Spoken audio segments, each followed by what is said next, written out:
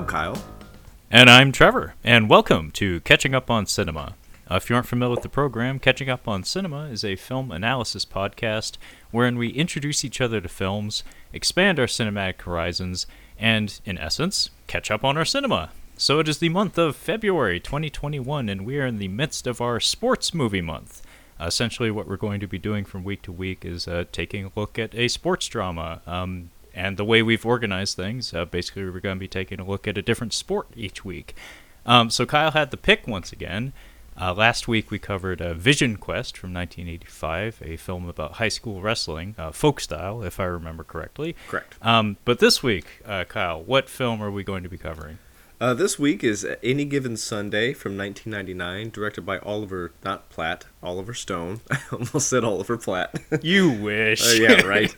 Yeah, directed by Oliver Stone. He did Platoon and some other stuff. I was excited to revisit this one. I watched it a couple of months ago, and that's probably what kicked off the idea of doing sports dramas, because I know Trevor likes sports dramas. I'm like, he's definitely got an arsenal of boxing movies he wants me to watch. So I'm like, this would be the perfect time. You guys should have seen his face.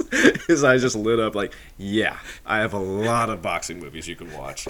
But yeah, I chose this one because, the Super Bowl is this Sunday. We're recording this right before the Super Bowl. It seemed like a good time to talk about it.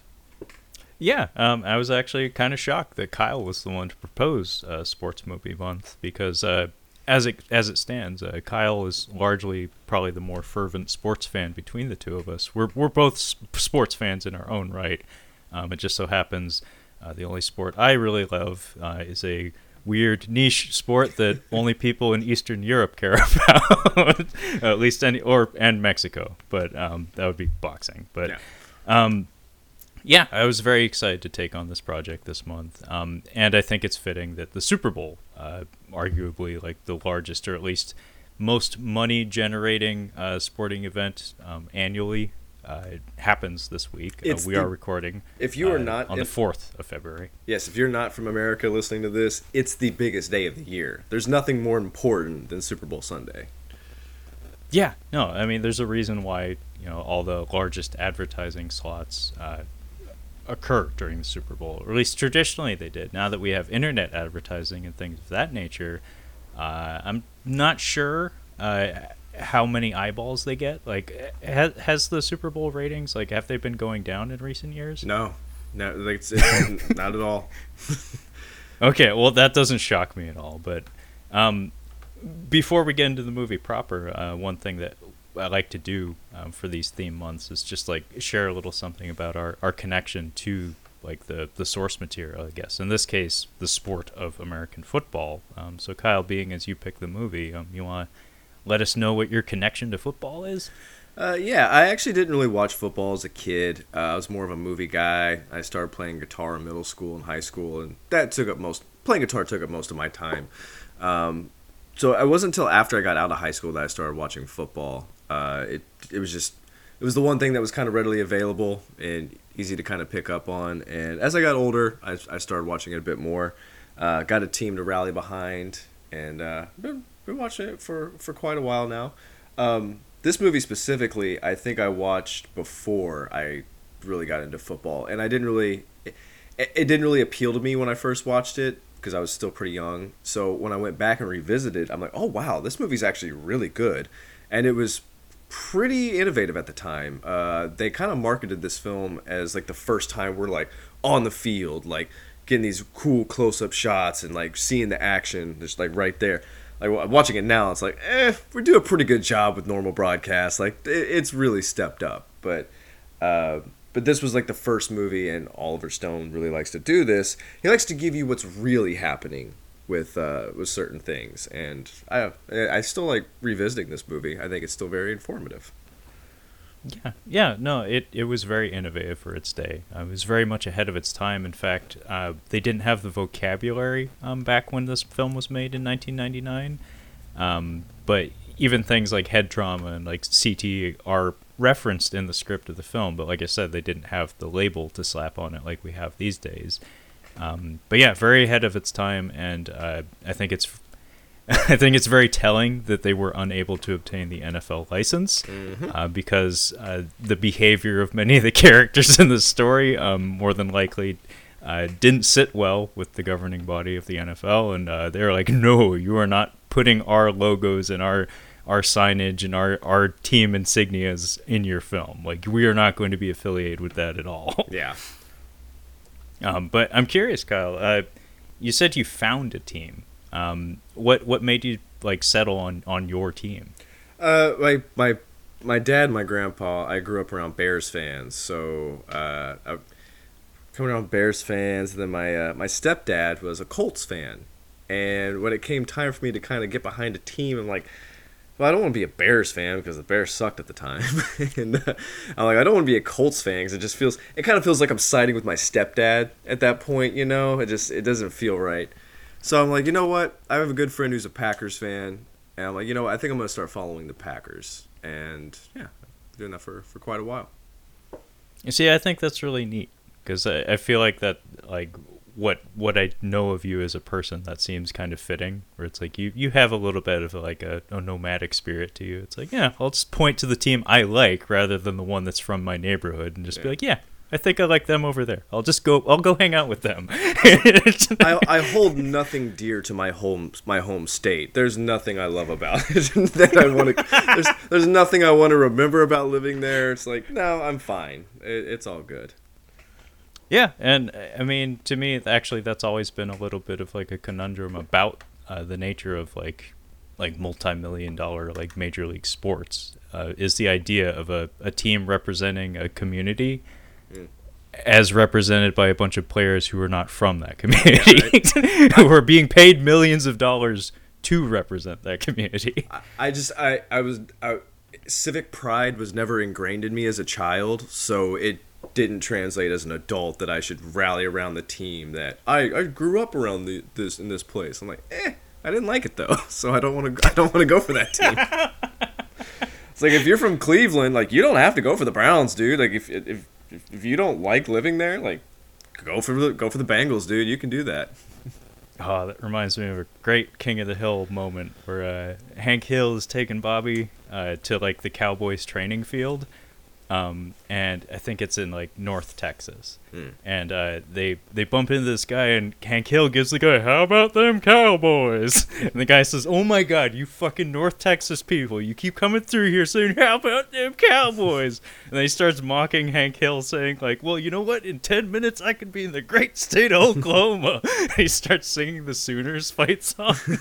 It's just like Hank Hill's soul is just crushed. Like, how dare you live next door to the Cowboys training facility and root for the other guys?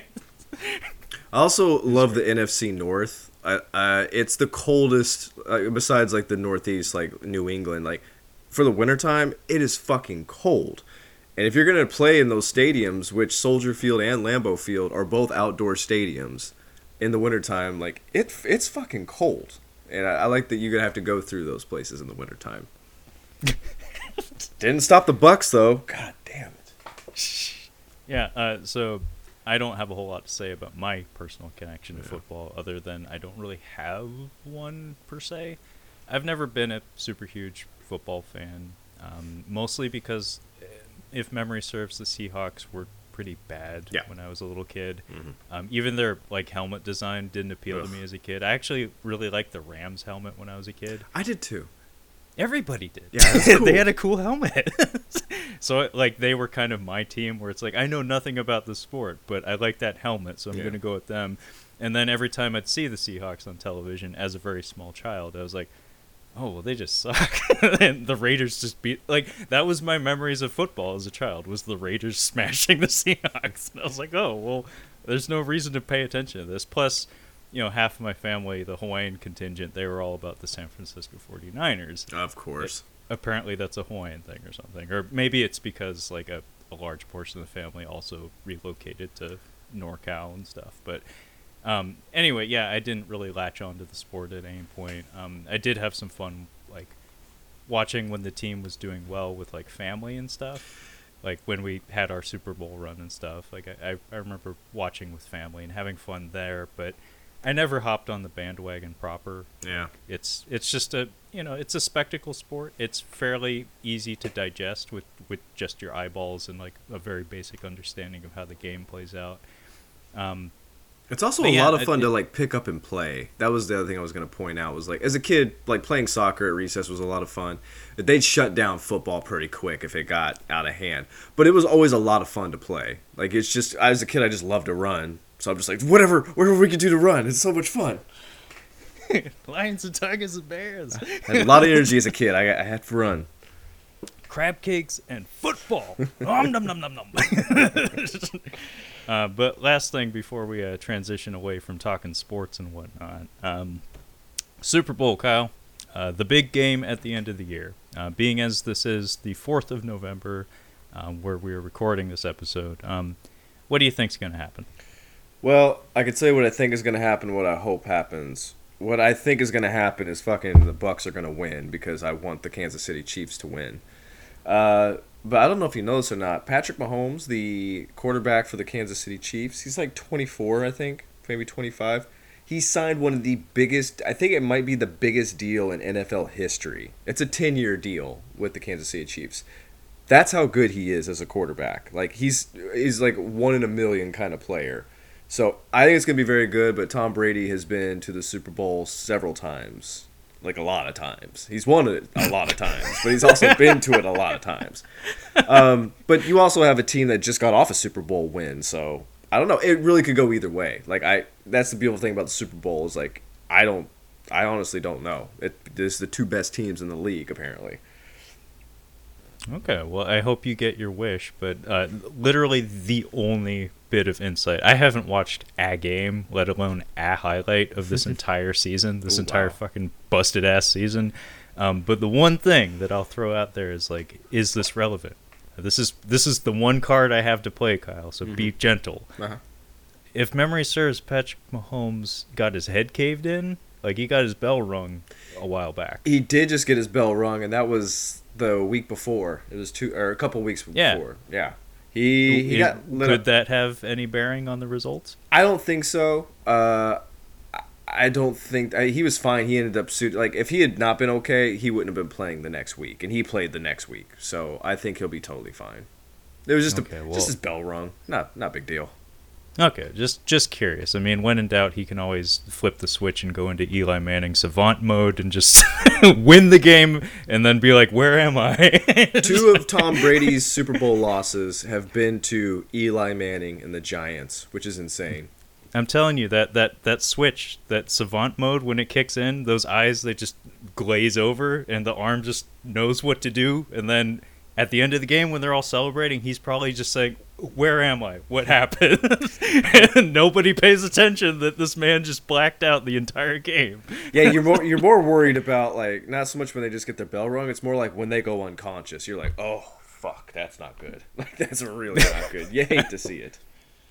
Well, speaking of which, this movie, Any Given Sunday, doesn't begin with anyone going unconscious, but within the opening minutes, they kind of introduce you to the kind of energy that the filmmaking's going to have here, because literally like minutes into the movie, Dennis Quaid is laid the fuck out. Yeah. And is like tearing grass out of the field, like squirming on his back. But yeah, this movie, it needs to be said, is an Oliver Stone production. And he is letting you know every shot, every cut is Oliver Stone, like in his element, or at least in his like 90s form, because he's shed his skin a few times as a filmmaker.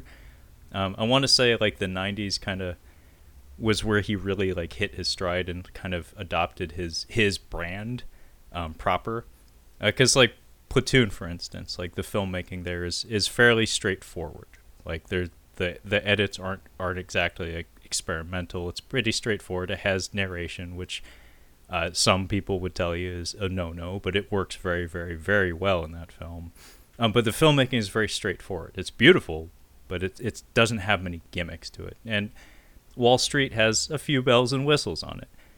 But then you get to like JFK and Natural Born Killers and this, and it's just like every trick in the book, like every type of transition. We don't have any star wipes in this movie, and I'm kind of shocked that we don't, because like every lever and switch that can be flipped on the editing terminal was utilized at some point, because we have multi-channel, we have strobe effects, we have superimposing old-timey footage on top of contemporary footage.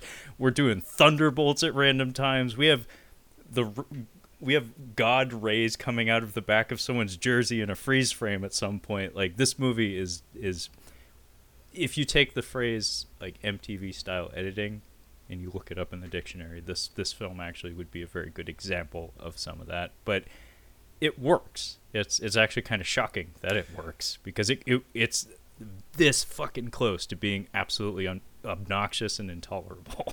The Doors, I think, is his, like, besides Platoon, I think The Doors is his most like just straightforward movie. Have you seen that one with Val Kilmer? No, but you've been talking it up pretty much as long as I've known you. Yeah, I really enjoy it. I really think it's a good movie. I really think Val Kilmer's great in it. Like, it's really good. But yeah, one of the editing bits that I really like in this movie is I like the Ben-Hur editing with the conversation. I don't know why I like that. But the way his interview, Willie Beeman's interview, how it plays through quite a bit of like his progress. Like, it starts off with him like being awesome, and then it's like going through these games we're winning. Then you could see that him being like really super overconfident and cocky, and how that kind of where that goes.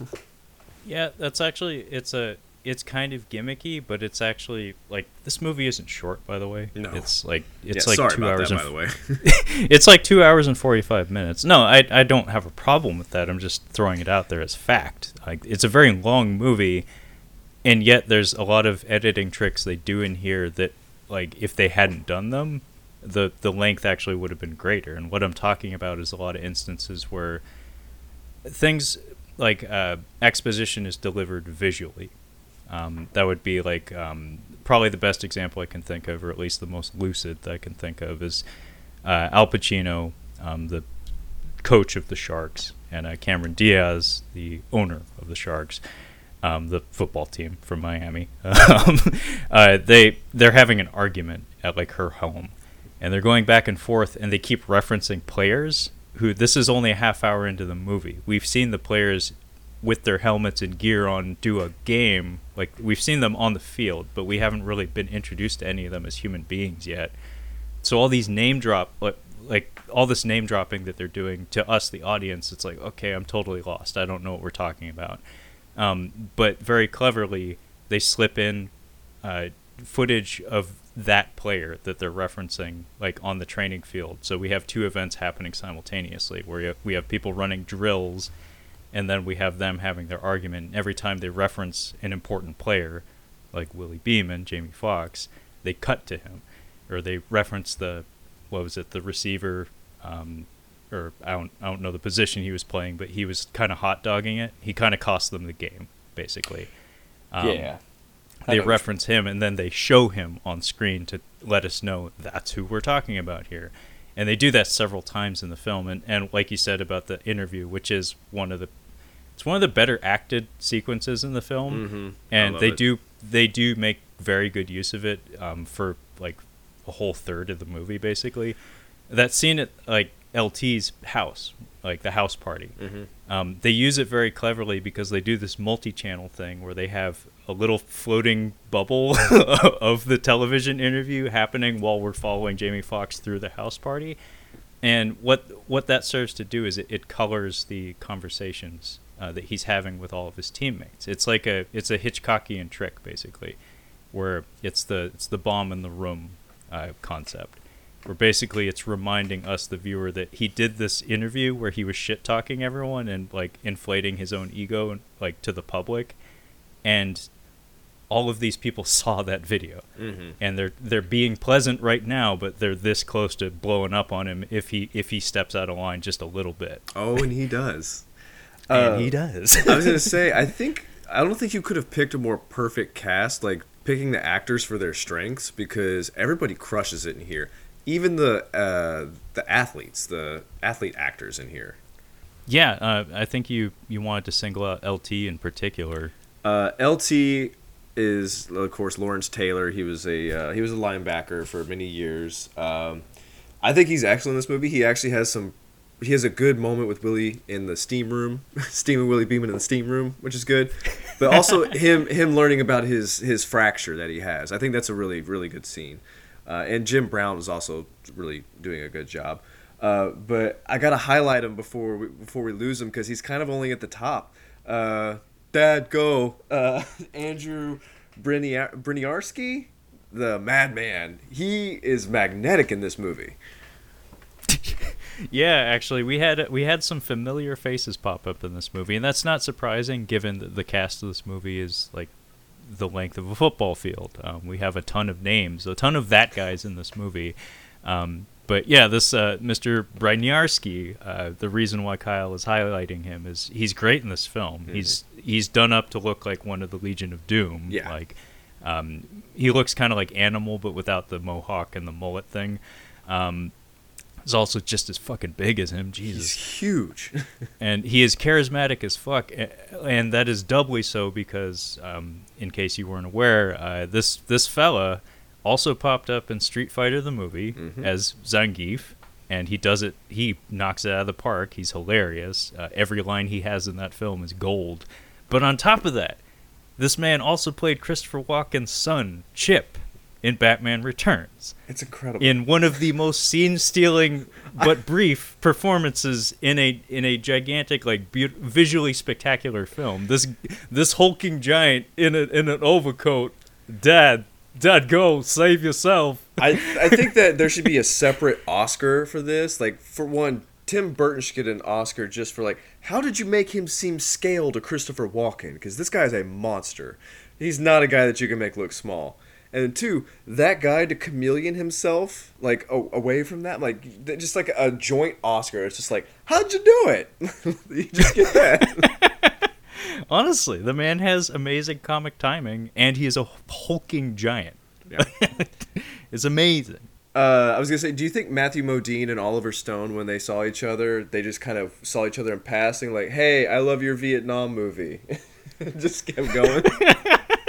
Yeah, I'm pretty sure in the casting process he was like, "You didn't think you were going to get away from me, did you?" Like I was going to find you at some point. No, do you think he asked me? He's like, "So, what'd you think of Platoon?" He's like, "I don't know. I really thought Full Metal Jacket was better." Yeah. Yeah, he just continue to be Joker to him. Just be a total fucking dick. But yeah, in case you weren't aware, Matthew Modine was the star of the sports drama we covered just last week. That would be Vision Quest. He has a very small role in this film, but yeah, there's one other very, very recent face that we've covered, and it's not a big one. I don't even know the fucking guy's name, but I'm pretty sure Cameron Diaz's aide in this film is Scapelli from Super Mario Brothers. He had more tan on his face, and his hair was done up different in Super Mario Brothers, but I'm pretty sure it was the same guy. He had a very similar vibe. But yeah, a lot of familiar faces this time around. And needs to be said, man, LT, I think you're right. He really did bring something to this. In particular, they were very wise to put him and Jim Brown together for a lot of their scenes. Mm-hmm. Because they play off each other really, really well. They do. They both fucking did the damn thing. And they have a fun energy between each other. Not fun. It's actually very tense because Jim Brown is constantly harping on him and just like being extra brutal to him in training because there's expectations. Because he's the vet on the team. He's supposed to lead the charge, and he expects so much more from him. And there's a lot of clever editing there where they're just like shooting each other looks. LT in particular actually looks very vulnerable and like childish around him, where he gets put in his place pretty regularly. Well, I have I feel like college is kind of like boot camp for football players. Like the ones that they're really like, you're gonna go on to the NFL. Like you have to get that started early. Like you listen to me because once you get up there, like I can take away you can take away scholarships and stuff like that. You can get people like college kids in trouble and stuff. But once you get to the big leagues, I'm like, I don't know how they wrangle these dudes. How do you get this dude to do what you want? This guy's a monster. So yeah, it's interesting you bring that up. I hadn't thought about that, like their demeanor, like the way they communicate. Interesting. Yeah, and actually, I'm not sure if this is the time to get into it, but there is that conversation between Jim Brown and Al Pacino about the purity of the sport, and it used to be easier, it used to be simpler, and whatnot. That was one of the better moments in the film overall, if you ask me. It's also one of the quieter moments in the film, which is very rare. But yeah, I mean, LT, like, needs to be said, other than this acting performance, I mean, don't smoke crack. Don't smoke crack. I mean, he had like 3 lines in that whole fucking movie, and he knocked that shit out of the park. So maybe he's a more talented actor than we all think. There was a funny bit in 30 Rock. Liz Lemon wants to get, she wants to do like the Toys for Tots kind of thing, but it's for inner city youth. And she's like, I have to go down. I'm gonna go down to this place, and I'm gonna go talk to these people about this thing. And Tracy Morgan is just like, where's it located? And she's like, it's on Lawrence Taylor Boulevard. They're like, no, don't go there. Yeah, didn't he have a problem with crashing cars? And I didn't realize it. I'm like, Lawrence Taylor. I'm like, oh, LT. That's a street named Lawrence Taylor. Yeah, and I mean, the only other time I can remember him, he was in a video game at one point. I know that much. It was like they tried to bring back Blitz. I don't know if you remember that arcade game. It was a fantastic arcade game. Unfortunately, they made you pay for each quarter of the game. Oh. Unfortunately, they kind of had to kill the franchise because the entire concept of the game was unnecessary roughness. But they tried to revive it at one point, and it was a very, very poor choice. They really shouldn't have done that. But he did headline a WrestleMania, so acting, like whether it be live theater or not, acting with Bam Bam Bigelow is something he's done. So maybe in a different time, in a different place, he could have been an actor. Do you want me to give a rundown of the movie real quick? Because there's a lot of stuff going on in this movie. Go for it. Okay, so let's see if I can get this and make this as concise as possible. Al Pacino plays Coach Tony, which I think is funny. He's a Miami coach named Tony. He's kind of on the down and out. Like, he's got a bit of a drinking problem. He's got a drinking problem. His team just isn't what it was. His friend and owners passed away, and his daughter has taken over control of the team. They have quite a bit of friction. Now he has to deal with an injured quarterback and a new third string quarterback who is just not wanting to play by the rules. So he's trying to wrangle him and also save his career at the same time. Yeah, and merry mishaps ensue. I think this is basically like the last third of a season of football that we get to see. I think they're 50. I think they're at 50 right now. I think they're about 8-8 at this point in the season. No, not 8-8. It's a little bit more. It's like 5-5, 6-6, but they're not doing so hot. But they're not out of the playoffs.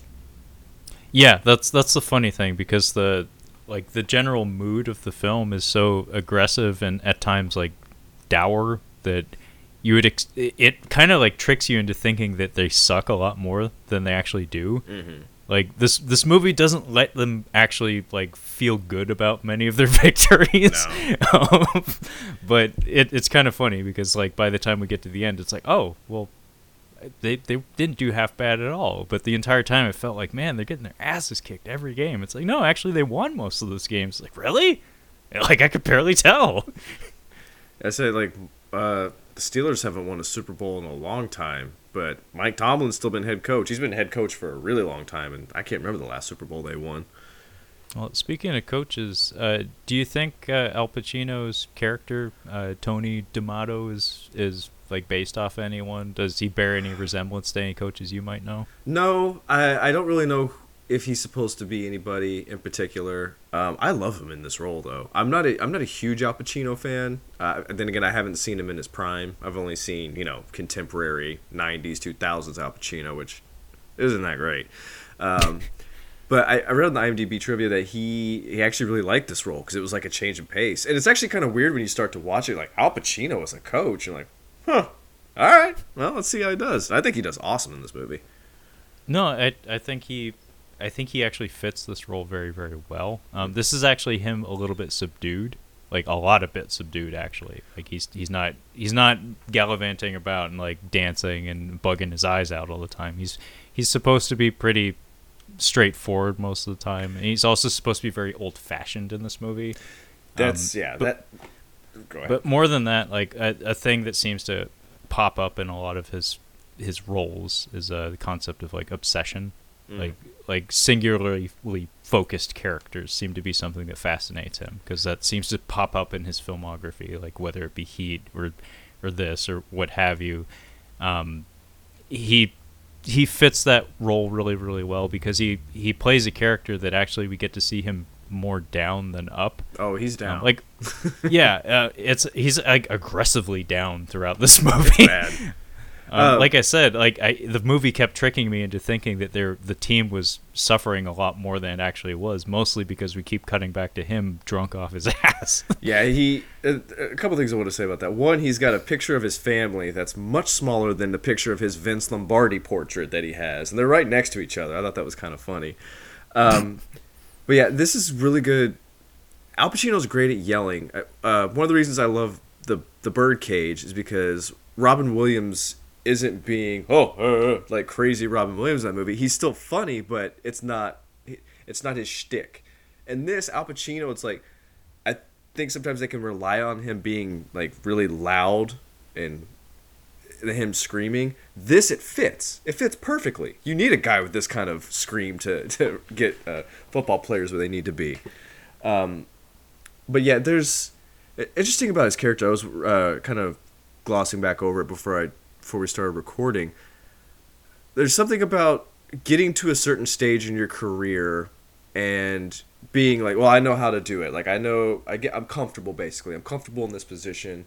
And this happens to some people where they just kind of fall off a wagon a little bit, where it's like, you're just not giving that 100% all the time. And I feel like he's really bogged down by that. Like, dude, after a game like this, you should be like, where did we go wrong? What happened? I understand you got to blow off some steam, but he's getting like piss your pants drunk after each game. Like, that's not okay, man. You're gonna forget everything that went wrong. Yeah, one criticism I had for the movie as a whole was that, I mean, surprise, surprise, it's a little unfocused. This movie is extraordinarily noisy.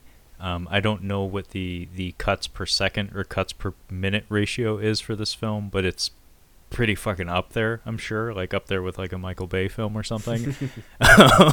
And in that sense, I would dare say that this is the kind of film that it's hard to think of it as an actor's film.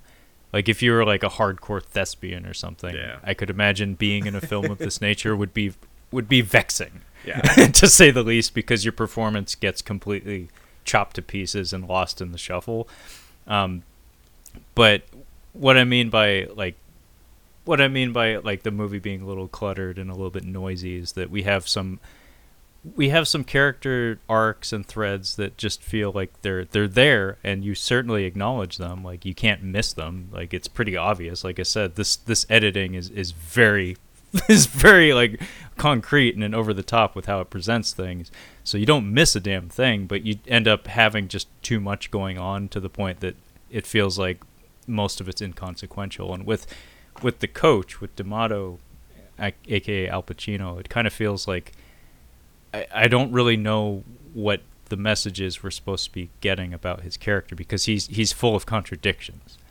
Like, maybe that's the point. In fact, like that actually is something that I started turning over in my head as I was finishing the film, was that like maybe that is the point, like that is the story that we're trying to tell here, is that amid all of the noise, amid all of the chaos, the team still coalesces when it needs to, and results are achieved. But then everything falls apart and comes back together again. It's just an endless cycle of that. And it's reflected in the character somewhat as well, though, because like in his case, we have someone who is drinking way too much, and then at one point he gets chatted up by a lady of the night, mm-hmm, and he turns her down, and then later he takes her up on it. Yeah. And then later he's looking for her, and he's just too lazy to get up and go say hi or something. So we have a lot of that, where it's like we don't actually have any like concrete resolutions to any stories. It's just like everybody kind of like tripping over themselves and making it to the finish line regardless. Maybe that's the point. Football. Maybe that's the point. I mean, he does have that big speech about it is a game of inches, and like it's not going to be pretty, but if you got there, cool. Yeah. So I do like how this movie starts off. Like it's like, ooh, nice Vince Lombardi quote, and then bam, straight into the action, just like straight out the gate. Which probably like seeing this in the theater, 1999. Be pretty exciting. I was like, oh, whoa, this is pretty awesome. And it's in the summertime probably when this was released, so you're like, oh, I'm ready for football season to come back. it's so close. August is right around the corner. Actually, I'm looking at the release calendar. When was it? It was a Christmas movie. Oh, that's December 22nd. That's not a bad idea. That's not a bad idea. I mean, during the football season, so yeah. I mean, playoffs are happening right around. Playoffs are happening right around then. Interesting. We don't have enough football. We need more football. But you learn really quick what's happening here. You've got Dennis Quaid, who's injured really fast. Their backup comes in, who looks like Tony Romo. He gets hurt immediately too. And then I love how we introduce Willie Beeman. He's eating peanuts and reading the newspaper. He has no idea what's happening, which is pretty funny. But you've got Cameron Diaz. You can see that she's the owner. She's up in the box seats with her mom. She's having a panic attack. She's like, you can see how quickly it turns. It's like Cap's injured. It looks like he's going to be out. And she's like, can we get another quarterback? She's already trying to make trades, like trying to get something going. Yeah, she's simultaneously like disloyal to the team and overcommitted to the team. Yeah. It's a weird relationship that she has, and they do some visual storytelling by like referencing her father, the previous owner of the team, and like he has a hand-painted portrait hanging up, and the camera actually just like cuts directly to it, literally looming over her shoulder. Yeah. Like I said, this movie has no subtlety whatsoever. No. See her dad? Do you see? It's her dad. Yeah. No, they put the camera right up his nose. It's like in time with like she says the word dad, and it goes it's like right there. But yeah, I want to say I know for sure, I don't know the guy's name, but he's probably actually connected to the sport, like either through college or the NFL or something. But the fella that wakes up Willie Beeman, like pulls him out of his peanuts and his newspaper, was like he's like a coach's aide or something, like some sort of offensive coordinator or something. He's probably the quarterback's coach. Yeah, he is in the Keanu Reeves film The Replacements, I believe, as one of the opposing coaches. You haven't seen that one, correct? No, I haven't seen that one. See, that like I said, I don't have much love for the sport of football, but I do love sports dramas as a film genre, and that's a fun one. I enjoy that one. It's silly, but I like it. You were right about that one aide, that he is from the Super Mario Brothers. That is him. Yes. Yeah. I know faces and shit. Give me a promotion. I think Aaron Eckhart is the offensive coordinator, and he's up in the booth doing his thing. But I think he's fairly new, which is why they have an exchange later. He's like, listen, I'm not going to waste another season under Tony. It's like, I think he's newer to the program, but like he's capable of more. And there's something interesting about Willie Beeman's style. And I'm not sure how popular this was back then. I think Michael Vick kind of made it popular, where typically quarterbacks just stay in the pocket. They wouldn't really pick up yards. And this might have been the first time it was like, oh, whoa, he's taking off running.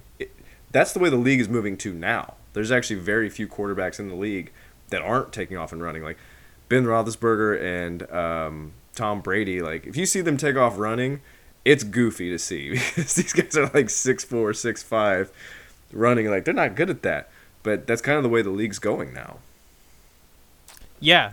Even I know that much, and I certainly remember when Michael Vick was making all sorts of waves doing that as the scrambling quarterback. Mm-hmm. And of course, we have one of those here in Seattle. Yeah, he's kind of possibly the prototype, I guess. Yeah, possibly one of the greatest scrambling quarterbacks. He's excellent. Yeah, he's got some skeletons in his closet. He has to, and that's what I always say. He killed a guy. There's no way. He killed a whole bus full of kids or something. You can't be that talented, that upbeat, positive, that much of a good guy, and that good looking, that successful without at least killing one hooker. Like, there's gotta be No, something. I've been saying it for a while. Yeah, that guy, he has killed a man. I'm sure Russ is fine. Just joking, but Nobody's that good, is what I'm saying. nobody. Nobody, even if they're on my team. But, but yeah, Aaron, a very young Aaron Eckhart is in this. This is probably around the time he was. I think he was on an episode of Frasier I saw in the late '90s. So. Aaron Eckhart, he had just a small, like almost like new metal. His career was kind of like new metal, where it popped up in 1998, 1999, and then by the time 2008 comes around, you're just like, ugh, I don't even want this anymore, because it was short lived. Yeah, it's kind of funny because like his role in The Dark Knight, I feel like kind of symbolizes him as an actor, where it's like you want him to do well because he looks perfect for the role, but apparently just he doesn't resonate with audiences or something. I don't have a problem with the guy's performances. Like he's a fine actor. He's just not magnetic in any way. It was him screaming Rachel, because it's the funniest thing. Rachel, Rachel. It's so funny. I think that was his. That was his. His thing. I'm just like, I think it ruined his career. Him screaming That was his Howard Dean scream. Yeah, like we need him to yell. Not Aaron Eckhart. But he has that butt chin. He's got the perfect cleft chin. He would have been a good Don Draper. He would have been. I think John Hamm is Don Draper, but I think Aaron Eckhart might not have been too bad. In a different world, maybe. In Bizarro world, like Don Draper was played by Aaron Eckhart. Yeah. But yeah, he's like you said. I think he was like obtained from a different team. Mm-hmm. And he probably had a high price tag because Cameron Diaz is kind of like all about him. Yeah. And he's like the new scientific offensive coordinator, and we have a little bit of like a conflict between him and Al Pacino because one guy's very old school and one guy's very new school. And I love that scene at the party. But there's two things I love about that party scene. No, three maybe, but two that I'll point out is when Aaron Eckhart has that moment with Cameron Diaz where he's like I'm wasting my time here. Like you have me up in the booth, supposed to be calling these plays, and nobody's utilizing my talent. He like forgets to act for a good solid 10 seconds because he finishes his line and he's just like staring. He's just standing there, and then like she's like, "Okay, you're done. Now it's my turn." It's like, oh, it's a good thing there's a lot of people dancing in the background. Otherwise, people would probably notice that. But the other moment that I have to highlight, and as soon as we're done recording here, Kyle, I am going to do a screen capture of my own computer monitor to obtain this footage. It's Matthew Modine bobbing his head at the party. You need to make a GIF, dude. You need to make a GIF of that. I'm making a GIF of Matthew Modine dancing. It's pretty great. Party. I know exactly what it's so fucking bad. They cut, like, in a movie that is like 5 cuts per second, they hold on that for like 2 seconds. Is this the like? So we're still at that. We're at that first game. Dennis Quaid's hurt. Is this the scummiest James Woods you've seen? Because I think this might actually be the biggest scumbag he's played. It might be. Because he's a doctor. Yeah. He went to medical school. Yeah, this movie has a lot of like reunions of Oliver Stone regulars. Mm-hmm. James Woods is not a regular, but he was in a film of his early in his filmography called Salvador. Salvador, yes, there we go. Yeah. And yeah, this might be the scummiest James Woods I know of. I'm sure he's done scummier. I mean, the man has no limits. But this is very much him in his element. He gets lots of cutaway shots of him flirting with cheerleaders and whatnot. And he sells the fuck out of this role. He's excellent. Like, he really is the dirtiest, most underhanded sports doctor you can imagine.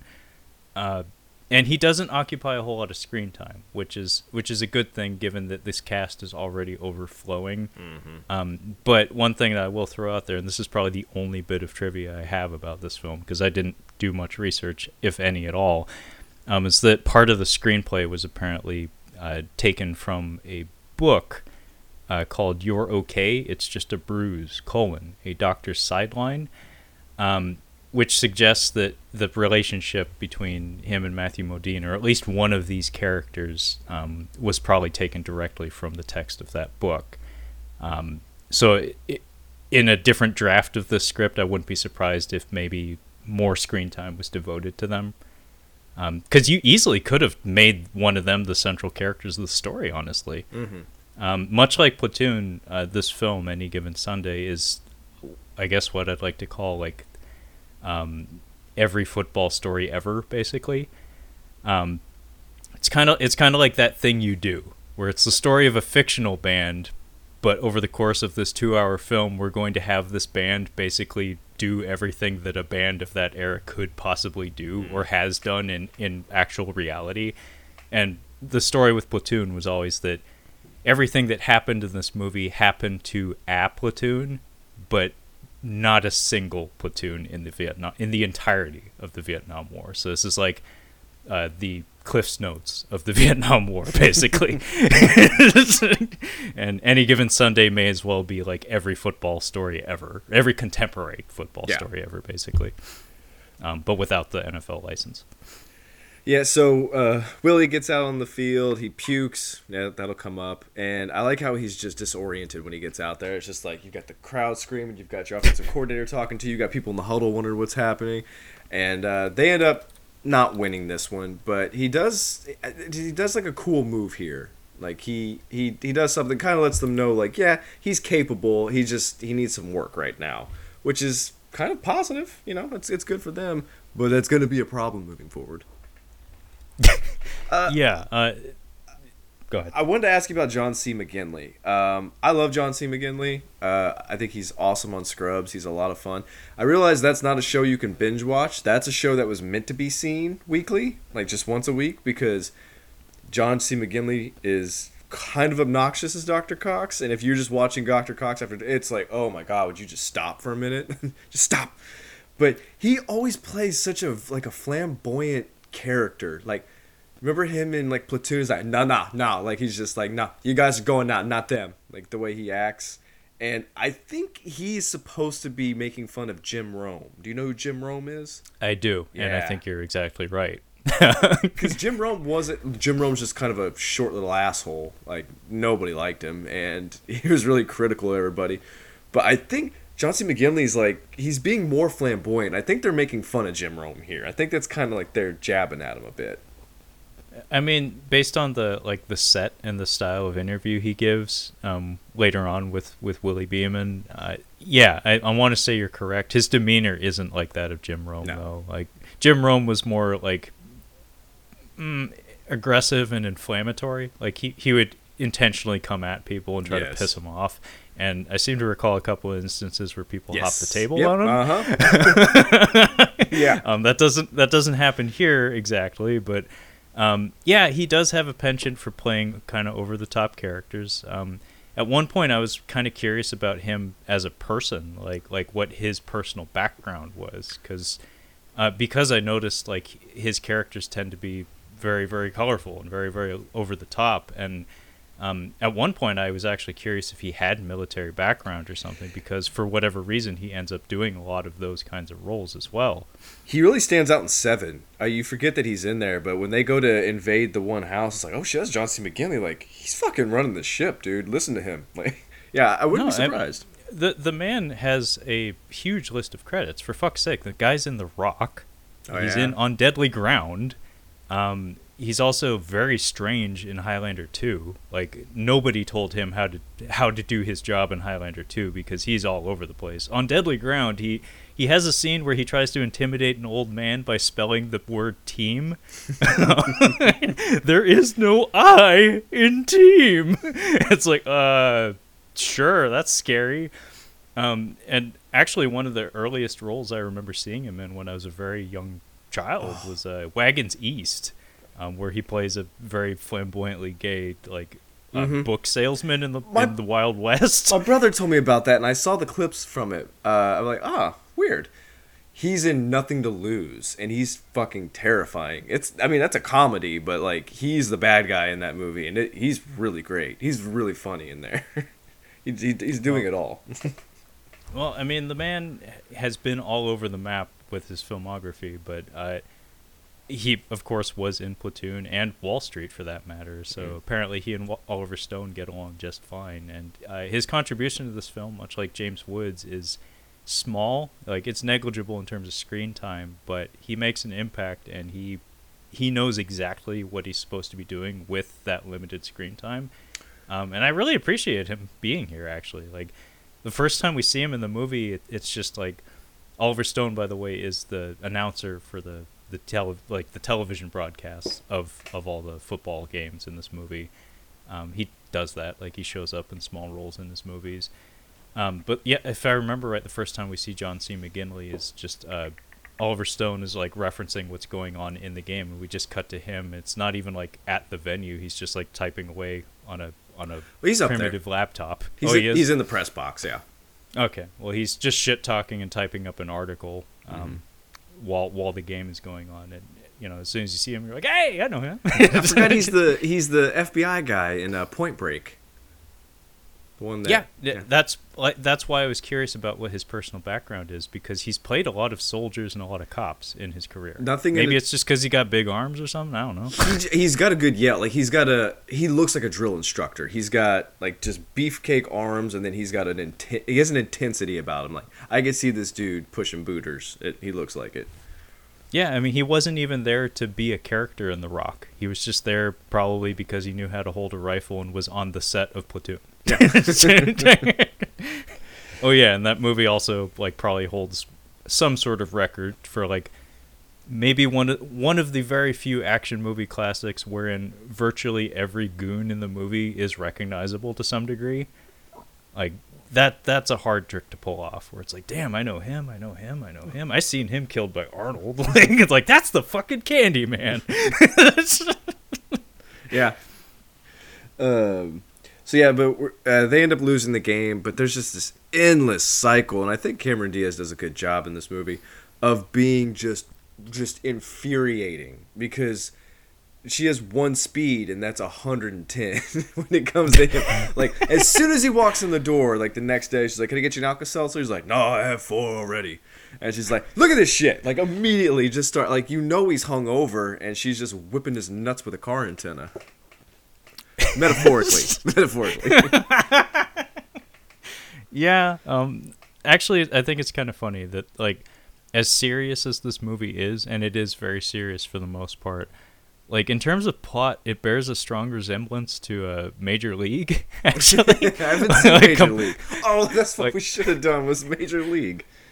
I considered it, actually, because I do like those movies. Like, I like Major League. Mr. Baseball is fun, too. I like baseball movies. Like, I've said that before on the podcast. I like baseball movies, and I did see a lot of them when I was a kid. The game itself is just not something I know a whole lot about. But yeah, I mean, Major League, the plot is like, oh, they're going to be selling the team, and we have, that evil woman who's running the team. It's, it's kind of similar. But yeah, the scenes between him and he and her kind of reminded me of Heat a little bit, where like Al Pacino just gets back from like handling a dead body or something, and his wife's yelling at him, "The damn chicken!" Yeah, but there's tension on and off the field. Like, there's tension behind the scenes. There's friction with the coaching staff. I think this is where we do at this game is where Jim Brown's like, "I need you to get pressure on him." He's like, "I'm on it, coach." He's like, "I'm not." He's like getting onto him. "I'm on it." Like, calm down, dude. You're gonna give yourself a stroke. But yeah, so they have their meeting, and I think they're deciding what they're going to do with Dennis Quaid. He's pretty much just going to have to sit out for a few weeks, but he's in a lot of pain. I do like his little moment. He's just like, "You got to tell him to give me more painkillers. I'm a football player. I need more stuff." I'm like, I think you've probably built up a tolerance. Pretty sure that's why you need more. Yeah, I like the phrasing. He says, "I'm a damn football player. Need to pump up the volume." Yeah. It's like, ooh. It's not because you're big. It's because you're already on painkillers. Yeah, I mean, that's something that is kind of fascinating about this movie that Kyle talked about at the top of the recording, was that, like, this movie is a little bit ahead of its time, like, tackling the idea of, like, ethics in sports medicine and whatnot. Because Mr. Bryniarski during one of the games. He's hooked up to multiple IVs, and he ends up almost shitting his pants. Oh, that's great. But yeah, he kicks the kicker off the toilet so he can go to the bathroom, and then the two guys are stuck in the toilet with him. Yeah, poor Matt Modine. He has to hold an IV bag for this, this monster. Pull pipes. It's really. I'm surprised he could fit through the fucking door. I don't think he can fit. I didn't think he could fit through it. Yeah, I mean, I was half expecting them to have to just like knock down one of the walls or something because he still had his pads on and shit. But during that sequence, though, like before his colon explodes, he's actually asking Matt Modine for a variety of drugs, and he knows them all by their clinical names, like he has by their generic medical names and whatnot. And there's a lot of that in the periphery of this film. It's not the focus whatsoever, but it's certainly there, and of course, head trauma and things of that nature come up with LT's character in particular. Yeah, we're introduced to that almost immediately. As soon as he goes for a hit and he comes up kind of woozy. If you were to look at the way hits were made back in like 1998, 99, and look now, it's two different leagues. You watch like old clips from the 70s or 80s, you see people get hit, and you're like, holy shit, how was that not a flag? They're like, nah, that's a good hit. I'm like, you almost killed him. Now, yeah, you see hits like some of these, you're like, oh my gosh, how I don't know how they played so rough before. But yeah, that's the league he grew up in. It was a crazy one. God even knows what happened to Jim Brown, that poor guy. There's a reason that man is made of solid stone. Yeah. Like inside and out. Also, that is a hard man. Yes. Anne Margaret, I think she's going to be a part of that club too of lady actresses from back in the day. She will probably outlive the both of us. Yeah, we introduced to the escort after that game, Elizabeth Berkley. Remember her? Oh, poor Elizabeth Berkley. Yeah. That yeah. Had Showgirls come out at that point? Yes. That's probably why she has a small role in this film and probably not many other films of this era, because Showgirls sank a lot of ships. Hers probably most. I think most. Like she wasn't a prominent star, but her name is on the marquee. It was a big leading role for her. And it was, a lot of money and hype tossed at a project that didn't really do her any favors at that point in her career. Yeah. So what we got going on? Because it's kind of a blur now, because it's a football movie. Because they just keep playing football. they keep playing football, and the movie ends.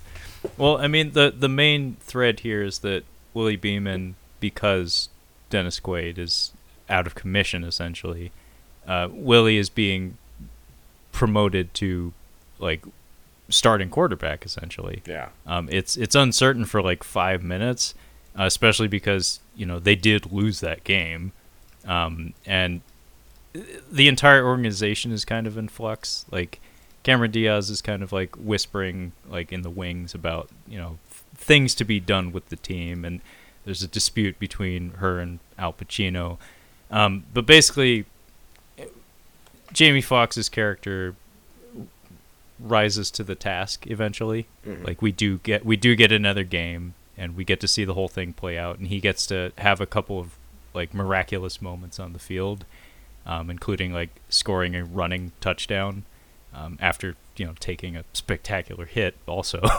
Yeah.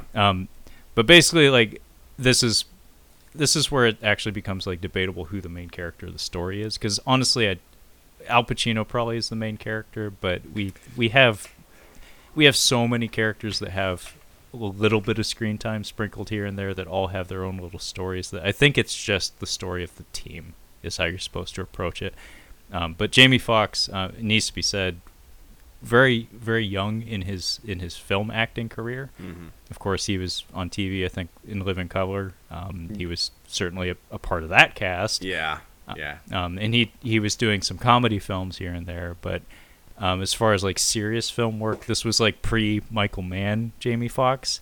So he was a little bit of like a unproven element at this point. But I thought he did just fine. Like he feels very comfortable in the role for the most part. I mean, I think it's a split between him and Al Pacino. They just have two entirely different battles. The thing with Steamin' Willie Beeman is he gets put in, and then they put the backup back in. He's just not doing so well, so they put Willie back in. He has a great game, and basically Cameron Diaz is just like, I'm gonna have you starting, basically. This is what's gonna be happening moving forward. He ends up breaking up with his girlfriend because he's trying to study the playbook, but he was also bumping up on some girls. Let's pause on that conversation for a second, because I kind of laughed at it a little bit, but you're not supposed to. It's just this movie is, the accelerator is hammered all the way down with this movie. Nothing in this film happens slowly. So basically they get back from the party, and like he's just like putting ice on his arm and reviewing plays because he just found out he's the new starting quarterback for the Miami team and stuff. And she just like starts yelling at him about like schmoozing with the mayor and like, you know, rubbing up on women and stuff at this big party that they just came back from. And like he comes back screaming at her about like, you come at me with this now. Like, and then it just keeps escalating to the point that he opens up a bag of chips and tells her to get her ass out of the apartment. I don't tell her to get her ass out of the apartment, but this is when I'm starting to get yelled at, and I'm just like, I'll move away. I got to get away from this. I got to do something, just kind of piddle. So I knew what he was doing. Like, I know what he's doing. He's getting chips. He's keeping his calm. I understand. Well, but if he's putting things in his mouth, he can't say the things he shouldn't. I don't know how you come back from this. Like, if I was to tell my girlfriend what he says to his girlfriend, I'm like, dude, you can't come back from that. That's not cool. Don't let your success go to your head. My success go to your head, bitch. Jesus, dude. He's like telling her she needs to go hang out with educated people. Yeah. Like, get your fat ass out of my apartment. I'm like, damn. Jesus. I mean, I understand why you could get frustrated. Like, it's like, he messed up. But, yeah, you had this one coming, buddy. Like, I understand that you're stressed out, but you probably shouldn't have done that.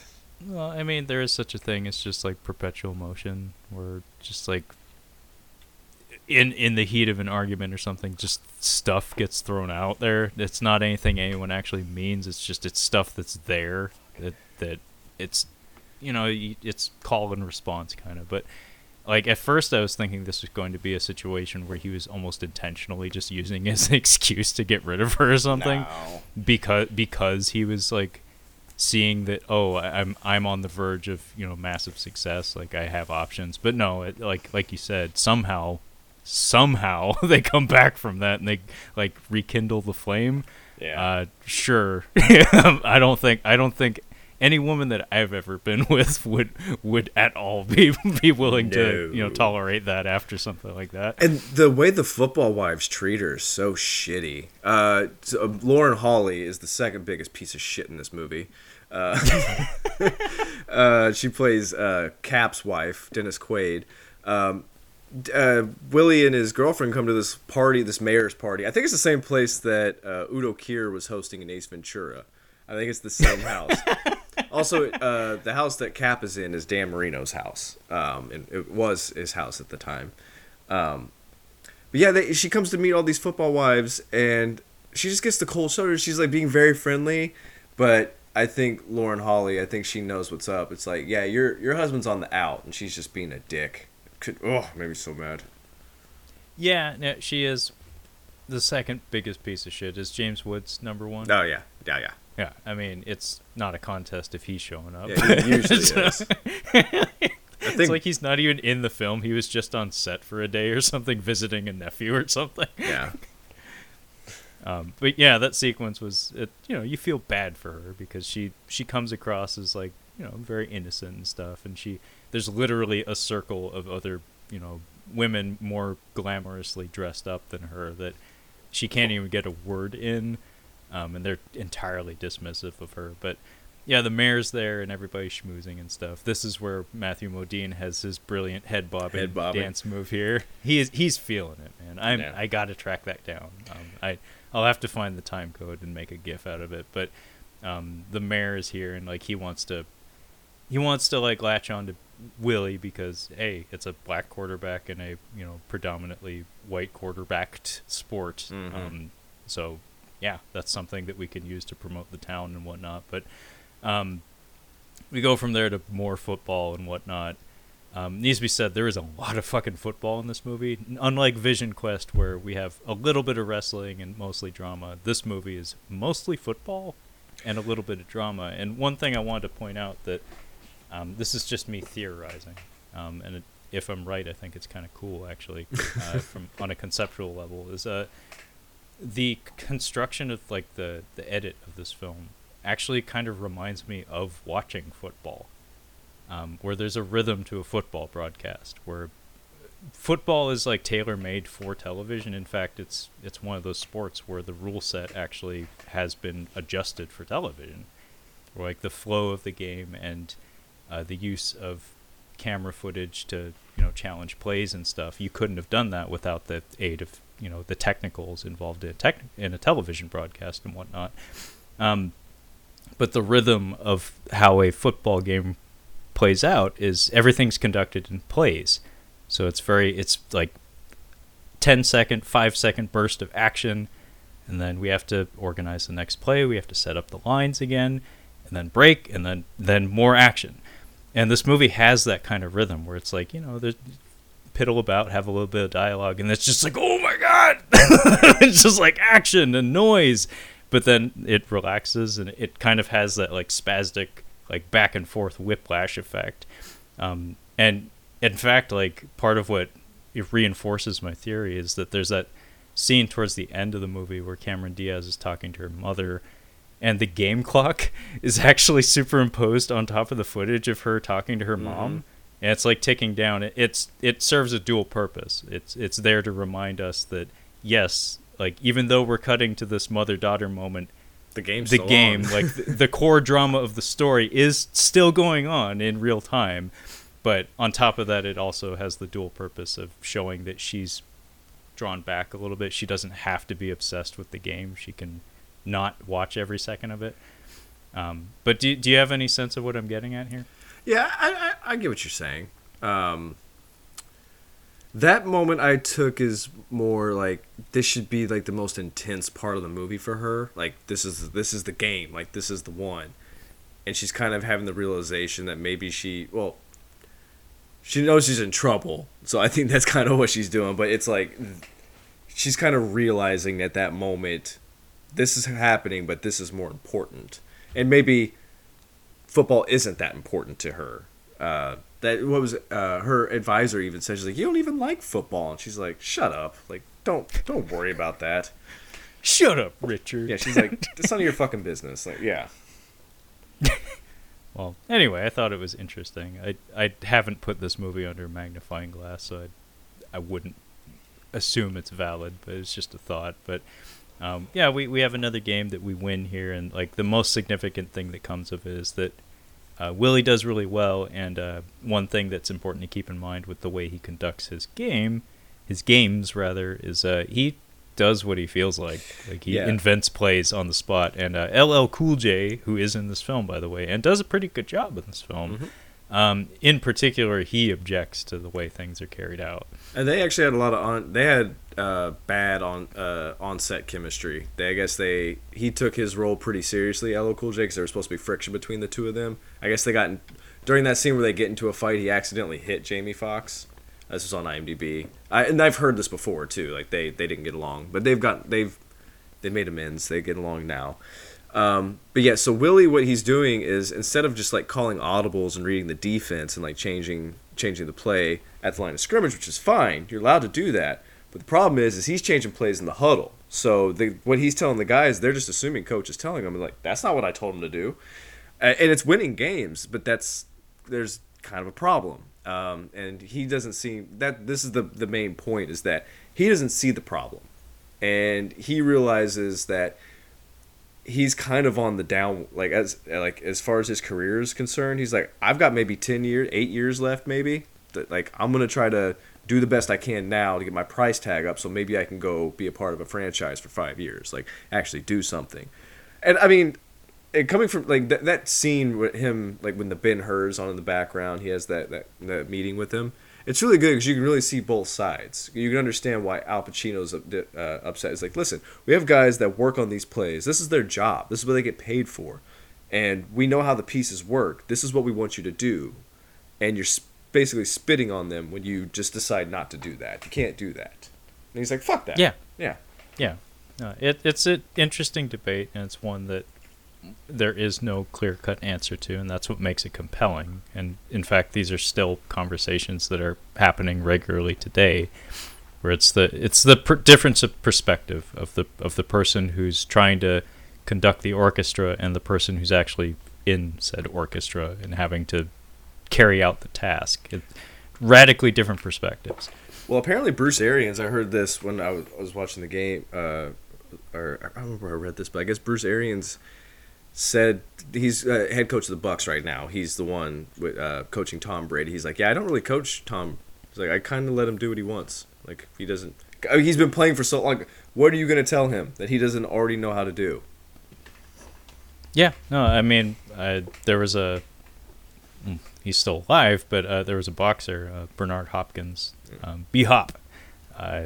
Personal favorite of mine, not because he was a good person or anything, just he was very fun to watch for all the weird reasons. Was he a cigarette smoking boxer? No. Okay. That was probably James Toney. Okay. He was a cigar man, and his training methods consisted of hitting a speed bag while smoking a cigar and yelling his own name.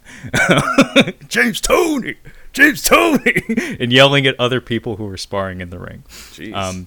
But B-Hop lived a very clean life. He went to prison early in life, but he carried on fighting up until I think he was 50. Oh, wow. Yeah.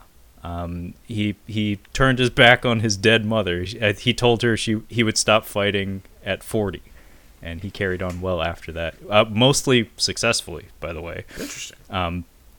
But I remember watching his training sessions when he was in his 40s and stuff, and it was just him and his trainer, brother Nazim, and it was just like two old guys having a conversation. Like there was no training. It was just like running drills and no direction whatsoever. It's just like, I think I'm done. It's like, yeah, okay. I'll see you tomorrow. It's like, what are you going to tell a 45-year-old athlete that's been doing it for decades? Stick and move. Yeah, I know. Hit the one in the middle. I see three of them out there. Aim for his face. Well, I mean, now you're getting into Frank Mir commentary. He hit that man with a right-handed punch. It's like, wonderful. Great insight. So we have like this interview that's starting with John C. McGinley, Jim Rome, basically, and I didn't notice. I just noticed it this last time watching it. We're cutting through games, like so. Whatever Willie's doing, it's working. So he might be working with the coaching staff a little bit, but he's also changing the plays occasionally. But I don't think it's as blatant as it goes forward. And I think it was kind of out of necessity at first because he just wasn't familiar with the playbook when they threw him in. So he's just like changing the play. It makes sense. Like, just that's how I read it.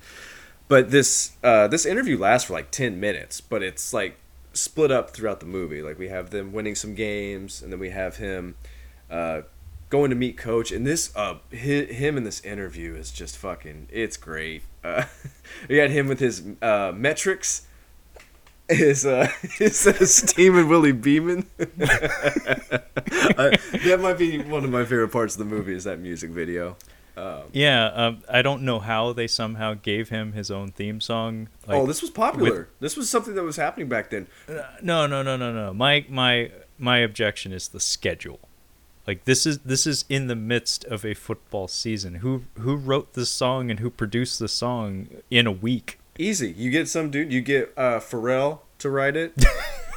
No, I'm not kidding. He's actually credited on this. He produced one of the songs on here. You get Pharrell to write it. Yeah. You should look at the soundtrack. There's a lot of stuff going on in the soundtrack. Actually, I briefly glanced at it because I remember watching portions of the film and saying that sounds like some Moby shit. It is. Then sure enough, at the end credits, additional music by Moby. Oh, this is one of the most 90s soundtracks you're ever going to hear. Yeah, we cover many different shades of the 90s Oh as yeah. well. We get a little bit of world flavor. Of course, we get quite a bit of hip hop as well. We get some jock jams. Oh, there's jock jams. Some antiquated jock jams. Yeah. Oh yeah. Woo! I think I heard it. I think Enigma was even in there at one point. That particular Woo sample is precious. Yeah. It pops up in so many places. I think I've heard that in Genesis games. That particular Woo. Always reminds me of being a kid. But yeah, so Willie's on the up. He's doing really well. But we've got friction with. Willie Beeman. I keep the fans screaming. Yeah, dude. I think Deion Sanders did a song with MC Hammer. I think you might have been telling me about that. The Street Fighter soundtrack apparently has, Yeah. I think, Deion Sanders on it. Reggie also, Miller. Yeah. needs to be pointed out, Roy Jones Jr. A few years after this film, I think it was 2002. Y'all must have forgot. that I can't speak to that album, but that song is solid. I mean, it's nothing but chorus. That's all you need. It's just a cool phrase that you say over and over and over again for 4 minutes. I think Jamie, like I said, like the casting for this was just excellent. I think Jamie Foxx is really good at being aggravating. Like he can really get under your skin. Jamie Foxx is a terrifying person. Like he's killed a guy. Like speaking of people who have killed people, Jamie Foxx has killed a person because in interviews, that man is an enigma. Yeah. Like that, he is a sphinx. Just good fucking luck figuring out what's going on in his head because he is so self-serious and just like. He has predator eyes. Like, yeah. Have you heard him talk about Terrence Howard? I have Oh, not. I'll have to send you the video. It's so funny. He makes fun of Terrence Howard really bad. It's really funny. Well, that's the thing that's so disarming about him is because he can vacillate back and forth between being like this really like toned down, really self-serious person to just being this like wild comedian that he's a master mimic. Like he has a particular talent for mimicking people.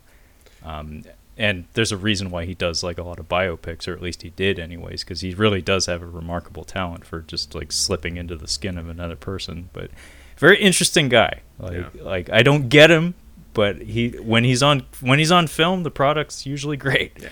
I think he's really funny, and I like that for him more. I prefer him to be in funny roles. I don't really care for his serious stuff, but this is a good serious thing. But this interview, man, John C. McGinley, his character's kind of on at this point, if you know what I mean. It's like when he's up in the booth, he's just, being a journalist, but usually just kind of watching. He's like chomping on a cigar. But when the camera's on, he's way more flamboyant, like just way more out there. And this is an awkward interview. He is just talking out of his ass, and it is embarrassing. But like, I think the best is the invisible juice. They ain't gonna see me. They ain't gonna hear me. Just the way he looks, I'm like, oh my gosh. They hate you so much on that team. Yeah, it kind of reminds me of I think it's the end credits of was it Exit Wounds, the Steven Seagal film? I didn't see that one. That DMX. So Tom Arnold and Anthony Anderson have roles in that film. Ooh, that sounds like fun. And the end credits of the movie is just like them riffing, just sitting next to each other, just saying shit, and it is absolutely uproariously hilarious. I bet. And I want to say that parts of this interview were probably just improvised because anybody who's seen this kind of sports interview knows the kind of things that get said, and he says all of them, like all of them. Like put it this way, Willie Beeman, if he existed in 2020, would be a flat earther. He would be talking about crystals and flat earth. Yeah, he's really talking out of his ass. And he would have the exact same expression, same delivery. I like Al Pacino, the interviews on the background. He just kind of looks at it and just like he walks away and just kind of looks back like, Jesus. Well, at one point he turns it off, and Elizabeth Berkley's like naked in bed, and he's like, "Oh, turn him back on." He's like, "Fine." But yeah, so the other thing was like LL Cool J's character, because he's changing the plays, now you're making him upset because he's like, I've got endorsements. He's like, and I have to get a certain amount of touches, otherwise I lose. I'm not sure how true this is. Like you have to get a certain amount of touches or a certain amount of catches to keep your endorsements, but maybe I don't really think that's a thing. Yeah, that seems a little. I don't know, that's a little micromanaged. Like I don't think that, a big company offering endorsements has somebody watching the games and like checking like every time he touches the ball or touches the person with the ball. But LT's also having a similar struggle where is he going for just straight up tackles or blocks? I think he has to get a certain amount of tackles to get his bonus. Yeah, he wants his $1 million bonus, and that's his struggle, because from minute one we're told that he has some serious health problems that are lingering, that the medical staff are debating whether to share with him. Yeah, apparently, I want to touch on the bonus real quick. It's like, that's not that much of a bonus for a player like this. Like, he's a veteran. Like, he should have a really good contract. If his bonus should be like at least $3 million. I'm like, $1 million? That's it? Dude, you're in Tony Montana's house. You need more than $1 million for a bonus, man. How are you paying the property taxes on that thing? It's ridiculous. But yeah, I guess we can move into Shark. I think Lawrence Taylor's awesome. We mentioned that earlier, that this is a really good scene. But apparently Matthew Modine has figured out that James Woods has covered up a very serious injury. I guess he said his neck broke and it didn't heal properly, so it's like, like the wrong hit could kill him basically. So that kind of puts Coach in a tough spot. Like, you can just tell he's just like, fuck, like, seriously? Could it be? He's also very, very, very hungover. Yeah. How's he get anything done? But yeah, they have an interesting conversation here where LT basically laughs at it, where he's just like, dude, I know what I signed up for. I want my fucking bonus, and I can't get it if I don't play. So he signs a waiver, and he is allowed to continue playing. Matthew Modine's obviously like, well, I didn't see that coming. But because it needs to be said, up to this point in the film, he's been kind of having to deal with James Woods, like, gatekeeping all of his medical calls. Because I believe he's like, I think he's actually of relations to James Woods. He's like his nephew or something. I thought maybe son-in-law or nephew. Yeah, there's something along those lines. But point is, James Woods calls all the shots, and Matt Modine is basically just there to help the giant Polish man take a shit. But yeah, in between all of this, LT gets a cool moment where he gets to cut a vehicle in half with tools he just happened to have on hand. I love the little glimpses. I think this is why I wanted to bring up Madman again. Andrew, the Polish guy, Madman. Braniarski. He's Madman in this movie. Zangief. They have him leaving the stadium, and he, like, a lady just kind of jumps up on him with blonde hair, and then we have him at home. It's not his wife. That's not his wife. Whoever met him at the stadium. He's got 2 giant dogs in a playpen. He's just absolute chaos in his house. I really enjoyed that little scene. But then we get to LT's party.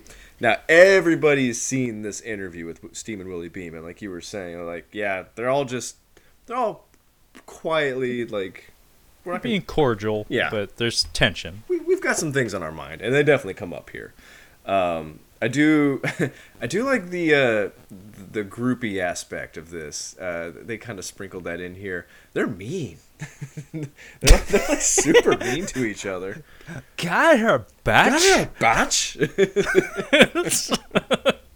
So yeah, there's a lot of that going on in the background. LL Cool J's character is really a dick in this movie. Like, one girl, like, gets mad at him because he was hooking up with another girl. He comes in, he spits champagne on her. Like, jeez.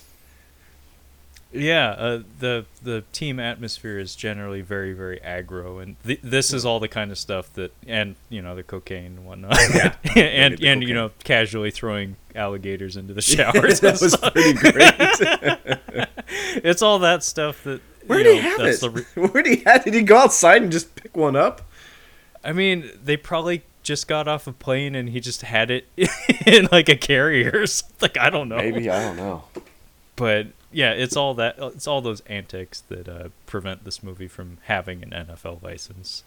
Because this movie is covered in all of that stuff. In fact, I kind of missed it when we inevitably get to the closing portions of the film where everybody's like making amends and the team is like coalescing. I was like, oh, everything's like running smoothly now. I don't like this. It's boring. Because everything was so aggressive and chaotic up to that point. But yeah, this big party explodes because Jamie Foxx basically he shits on the defense and basically talks himself up and says like, "Oh, I am the team," basically. And LL Cool J gets kind of catty on him and talks behind his back, kind of he plays a game of telephone with his message and relays it to LT. And LT like busts out the jaws of life or some shit. Pulls out the K-12, yeah. And yeah, he cuts Willie Beeman's SUV in half. Yeah, that's like a 1995 Yukon. Like, this thing is a hoss. Yeah, everybody's cheering on. They love it. It's pretty great. Dude, you had that one coming. Yeah. You know, one thing that's actually kind of funny about looking at, like, I'm talking about all these chaotic party scenes and, like, how aggro this movie is and stuff. But when I really think about it, like, honestly, like, if I look deep within myself and look at this movie through the lens of, like, 2020 or something, like, all of these party scenes look so tame by today's standards. Yeah. It's like, yeah, like, just looking at all the people in particular, I was like, man, they had no idea what was coming. Forgot Madman is making out with a different woman here, but I do like him at that first party where he's talking to the older lady. She's like, "Are you married?" She's like, "No, I'm in between marriages." She's like, "What do you do for dick?" I can see just absolute chaos. Just whenever you're like, "Oh yeah, the football team's gonna be here." Party. Wait, what? They're gonna what? They're gonna be here. I wanted his suit to be a little bit smaller. Yeah. The Sharks are coming here. But yeah, basically this represents like the lowest point of the team, basically, because the next game they have is the rain game. Yeah. There has to be one. And they kind of get their asses kicked, and it's mostly because Willie is still doing his thing where he's trying to call the plays on his own, but his own team isn't responding to him. Have you ever witnessed anything close to this in an actual football game? Where the offensive line just lets the dude go through? No. Yeah. I was about to say I couldn't conceive of something like this happening, just because, like, regardless of personal beef and whatnot, the will to win is generally pretty important. Well, there's something interesting here. They're having a conversation where it's around this time where Al Pacino's like, "Listen, I'm trading him. At the end of the season, I'm trading him because he's a good player, but he's not good for this team. He's toxic. He's not good in the locker room." She's like, "I don't give a shit. That's your job. Your job is to make it better in the locker room." And I think we're learning now, within the last few years, like, yeah, there's just some things you can't control certain players. Antonio Brown, one of the best receivers ever. I just saw it in the news again. He's not in trouble, but they're just like, he feels like he's the victim in all this. And they're like, "No, AB, you're the problem." That's why you keep having to get moved teams. Earl Thomas, an amazing player. Just can't. There's something happened where he just couldn't be in the locker room. Like, they just couldn't have him in the locker room anymore. It's like, yeah, he's an excellent player, but he's not for this team. Like, we just can't have him on the team. And I'm just wondering if that's something that's always been there and they're kind of touching on in this movie, or if it's something kind of new. Yeah, I'm not certain, actually, because it works in this story, but it is a interesting concept to explore. Actually, it's kind of funny how that thread carries through this movie, because, spoiler alert, the actual ending of this movie carries all the way through most of the credits. Yeah. It's very strange. I kind of disagree with that. It just feels very strange where it's like, okay, the credits are popping up on the screen, but like really important shit is happening. And like the real ending of the story is that Al Pacino's character does not retire. He goes to play for a different team, and he takes Willie with him. So that completely puts a different spin on everything about him saying, like, oh, he doesn't belong on this team. Because it's like, oh, so hang on, like, you were just looking to the future. like you were looking to, like, your own future rather than, like, the future of this young man. You were like, oh, he's a useful tool. Maybe for me when I move to a different team. It's like, a plan is forming. And you have to build your team around certain players, like their strengths. And yeah, I could actually see that if he's like, yeah, we're going to go to a new team and we're going to build around you. I just don't think Al Pacino is going to work well with Cameron Diaz in the movie. I think that's a bigger thing. It's like I think he needs to go someplace else. Yeah, no, they hate each other. They want to kill each other. Like, I mean, he almost takes a steel chair to her at one point. So I'm saying when he gets to yell, like when he finally gets to yell, like it's like, oh shit, like this is getting bad. Yeah, I was really happy in that opening game when Dennis Quaid gets hurt. He gets a good fuck. It's from the sidelines, and it's like it's not like front and center in front of the microphone or anything, but it's just like a classic Al Pacino fuck. It's a juicy fuck. But the scene I alluded to earlier happens around here as well, where it's a very, very drunk Al Pacino. He's eyeing Elizabeth Berkley from across the bar, but like I think he is too drunk to even like wave. He's all he can do is hold that glass and occasionally tilt it back. It's him and Jim Brown, and they're sitting at the bar together, and they have a little exchange here where they're reminiscing about like the old days and how things used to be simpler. And Jim Brown mentions that he wants to go back to high school football because kids just want to play. Like they're not in it for any particular brand of glory or wealth or anything. They just want to get on the field and play, and it feels more pure. I don't know how much truth there is to that, but Al Pacino mentions television having ruined everything, and in 1999, this is kind of a statement of fact. Like I don't know if ruined is the right word, but just the explosion in popularity and just the accessibility of television certainly changed the presentation of the game quite a bit. And like I mentioned earlier, like also affected the way the game is played in some ways. The amount of commercials I've seen for State Farm, Geico, Progressive, it's almost torture at this point. Like, it's insane how many times I've had to watch those commercials. I fucking hate them. I hate them so much, Trevor. I hate that. I'm so tired of Peyton Manning and his insurance commercials. Yeah, the fucking Brad Paisley shit. Yeah. Peyton Manning is funny, but yeah, you can put a pin in that. I don't have a problem with Peyton Manning. I think he can be very funny, but get him in the studio and shoot a new one at the very least. And I don't even watch fucking football, and I've seen this commercial a million times. What sucks now with streaming is they only have 2 or 3 commercials that they just play over and over and over again during the breaks. Did you get the real estate guy from Queen Anne or whatever?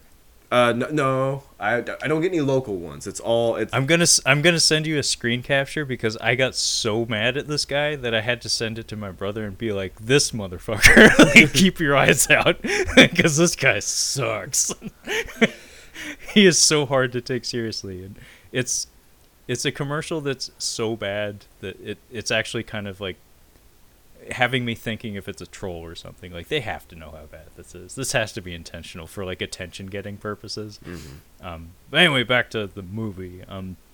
I thought this conversation was really interesting, and it brings to mind like just the place that sports hold in most people's lives, in like society as a whole.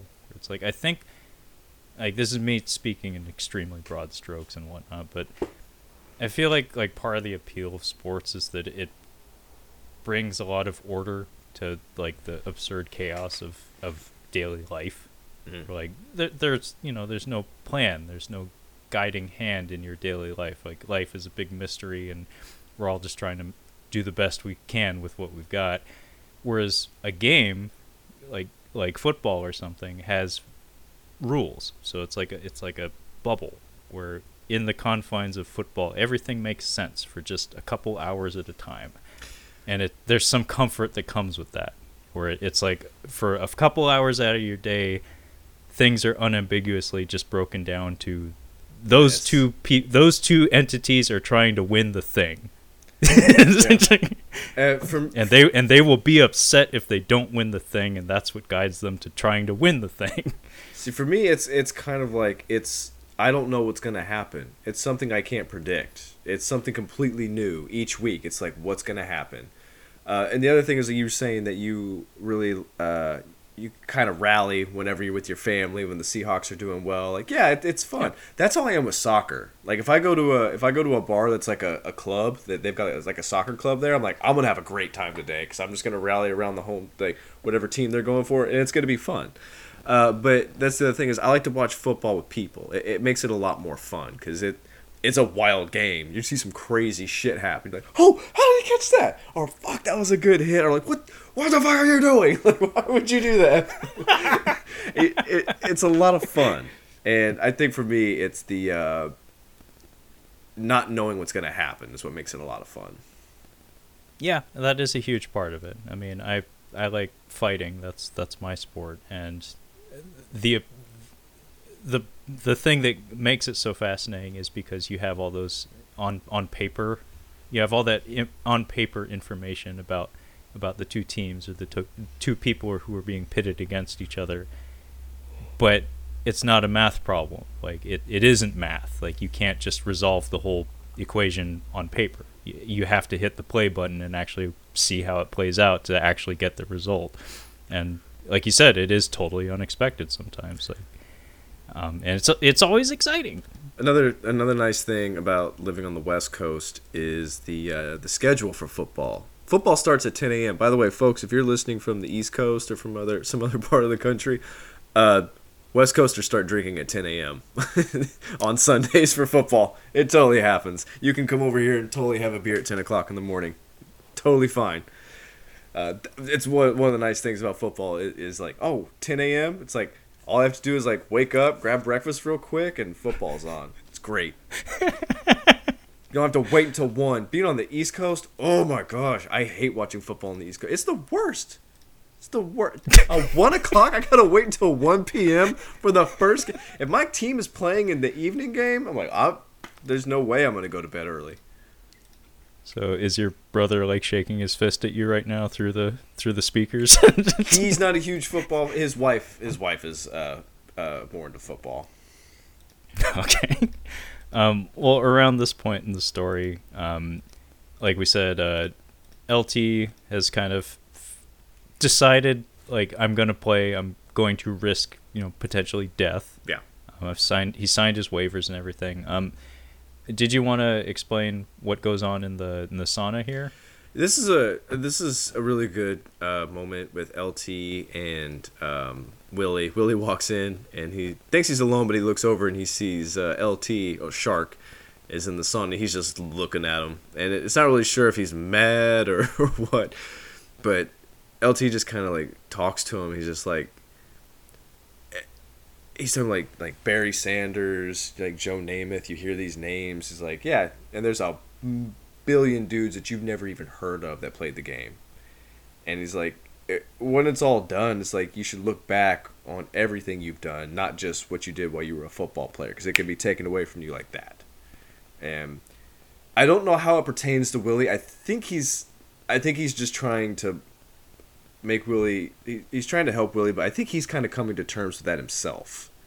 And I also think that's kind of a little bit of LT, that Lawrence Taylor actually kind of having a moment in the movie too, where it's like, it's not just this. You have to look beyond this. Yeah, this is where like the cluttered and somewhat sloppy nature of the movie rears its ugly head a little bit, because Willie is a challenging character to pinpoint because he doesn't have like a traditional arc to him, because the things that traditionally would be fingered as being like flaws in his character that need to be adjusted are routinely proven to be like positives. Yeah. So like every objection that all the other characters are constantly yelling at him about, he's still winning the games. Like he's still doing just fine. And it carries on all the way through the film, such that it's like, okay, what was the point of all that? I mean, we got some cool speeches though, but around this time is where like James Woods gets booted off the team. Mm-hmm. He has a magnificent explosion or implosion rather, yeah. In public during a training exercise out on the field, and Matt Modine rats him out. And he ends up leaving the team and whatnot. And Al Pacino gets in hot water because he pushes John C. McGinley pretty hard and like cracks his head open. And He had that coming. yeah, he did have it coming, and he doesn't really suffer any massive consequences from it or whatnot. But also Dennis Quaid, we've seen him doing a lot of training, like running a lot of drills with the team, but he's always like clutching his one arm. He never looks particularly confident, and he finally like has a heart to heart with his coach, and makes it known that, you know, I don't think I got it anymore. Like, I as much as I want to keep doing the damn thing, like, I think it's time for me to hang it up. But it takes a lot of convincing, and I think Al Pacino gives him a little peck on the cheek at one point. Yeah, he's. It's interesting. He's very like. He's very handsy with his play. I think that's just Al Pacino. I think he's a very... Well, it's a good thing he's Italian. Yeah. It's not unexpected. I've noticed that in other roles, he's kind of affectionate, like he's kind of touchy. Not in a creepy way. He's just... Yeah, it's not creepy. It's like, if it wasn't Al Pacino, like if I tried to do that... Yeah. No, people would be alarmed. Like, Trevor, what happened? Like, did you hit your head? I have friends that are like this. They do more hugs, and they're more touchy people. Yeah, me, it's just like, I mean, I think it helps if you're a diminutive older man when you can like cup someone's cheeks in your palms. Like that's like a small old man move, I guess. It's endearing, but it feels natural between the two of them. It doesn't feel weird or anything. Oh yeah, no, they have a long history together. They do have a little bit of like a paternal relationship going on. But yeah, he urges Cap, Dennis Quaid's character, to continue playing. Like, do it for me, and he's like, okay, fine. I'm not a big Dennis Quaid guy. I don't think I've seen a lot of movies with him. I've seen a few, but I think he's really good in this, and especially this next sequence. Like he explains to him, he's like, yeah, like I've got gaps in my memory. He's just like, I'm constantly in pain. It's just like, I don't think I can do it. I was getting frustrated with Al Pacino in this scene. He's like, if you were feeling like this, you should have told me. He's like, you know what? It's still in your head. It's just all in your head. And I'm like, I don't think it is. I that really pisses me off too. Is like when somebody's in pain and it's like, oh, I'm really hurting. Like, it's not that bad. I'm like, motherfucker, I'm in pain. Like, it hurts me. Yeah, that's one of those questions that's impossible to really answer about ethics, because this movie doesn't answer it. And I don't know what the answer is myself, but it is important to take notice whenever a person in a intensely physical line of work verbalizes that they're in pain, because more than likely the people that do those kinds of things have very thick skin and are not exactly hardwired to show weakness. Mm-hmm. So when they're willfully showing you their stomach, like showing you their tummy, that means they're really fucked up. like not a little bit hurt, like a lot of bit hurt. I think there's a bit of a culture with football as far as injuries are concerned. Absolutely. Yeah. Because I have a friend who played football in New Mexico. Oh, also dog piles are the scariest fucking thing you can have without cameras. He said that some dude grabbed a hold of his dick and he was screaming in agony. This dude was pulling it. He's like, it was purple for a few days. Like it was the most painful thing he's ever experienced. But playing through injuries, it's like if you tried to stop playing because you were injured or kind of hurting in football, it's like, well, motherfucker, nobody be playing. It's like everybody's in pain. You think I'm not in pain? Everybody is. My girlfriend's her grandfather and her uncle both played football for UW. Her grandpa was actually drafted by the Packers. I can't remember what happened. They're huge. These guys are O-line. These guys are enormous.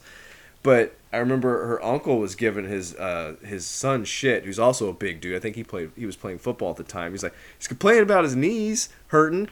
Who cares about your knee hurting? Get out there and play. I'm like, I don't know, man. I don't like it when my knee hurts. I don't want it to keep hurting. I kind of like those things. Yeah, I mean the toxic masculinity has been a topic in recent years, and it's one of those things that's like, you know it when you see it, but at the same time, much like a lot of the topics raised in this film and just ethics and sports in general, like professional sports anyway, I don't know, man. Like sometimes there is a place. Like sometimes it is necessary to throw dirt on it and get shit done. It doesn't mean it's the right decision. Doesn't mean it's a healthy decision, but it does mean things get done. I'm kind of jumping forward a little bit to like the last big game, but it's just LT on the things. I hate Texas, just immediately. It's just great. But they're like draining fluid from his knee, and you can see, I think this is LT's knee because it looks like he's definitely had some surgery on it. But he shines the light in his eyes. Like, how are the headaches? He's like, well, they were fine. So he started shining that light in my face, and I'm like, that doesn't sound good, man. I think that's the opposite of what's supposed to be happening. And then immediately he asks for like cortisone. I think he asked for something, and Matthew Modine's like, it just doesn't make any sense medically. You don't need that. And it's him kind of now battling. It's a part of the job that you don't think you're going to have to deal with.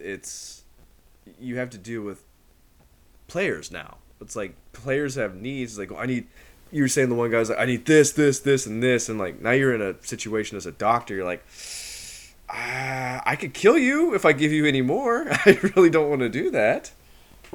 Well, and the problem with professional sports is that there's so much money on the table, and there's so many other people pushing to get other people's jobs. Mm-hmm. So it's one of those situations where that's what leads to people playing hurt and playing medicated and stuff, is because they have no other option, honestly.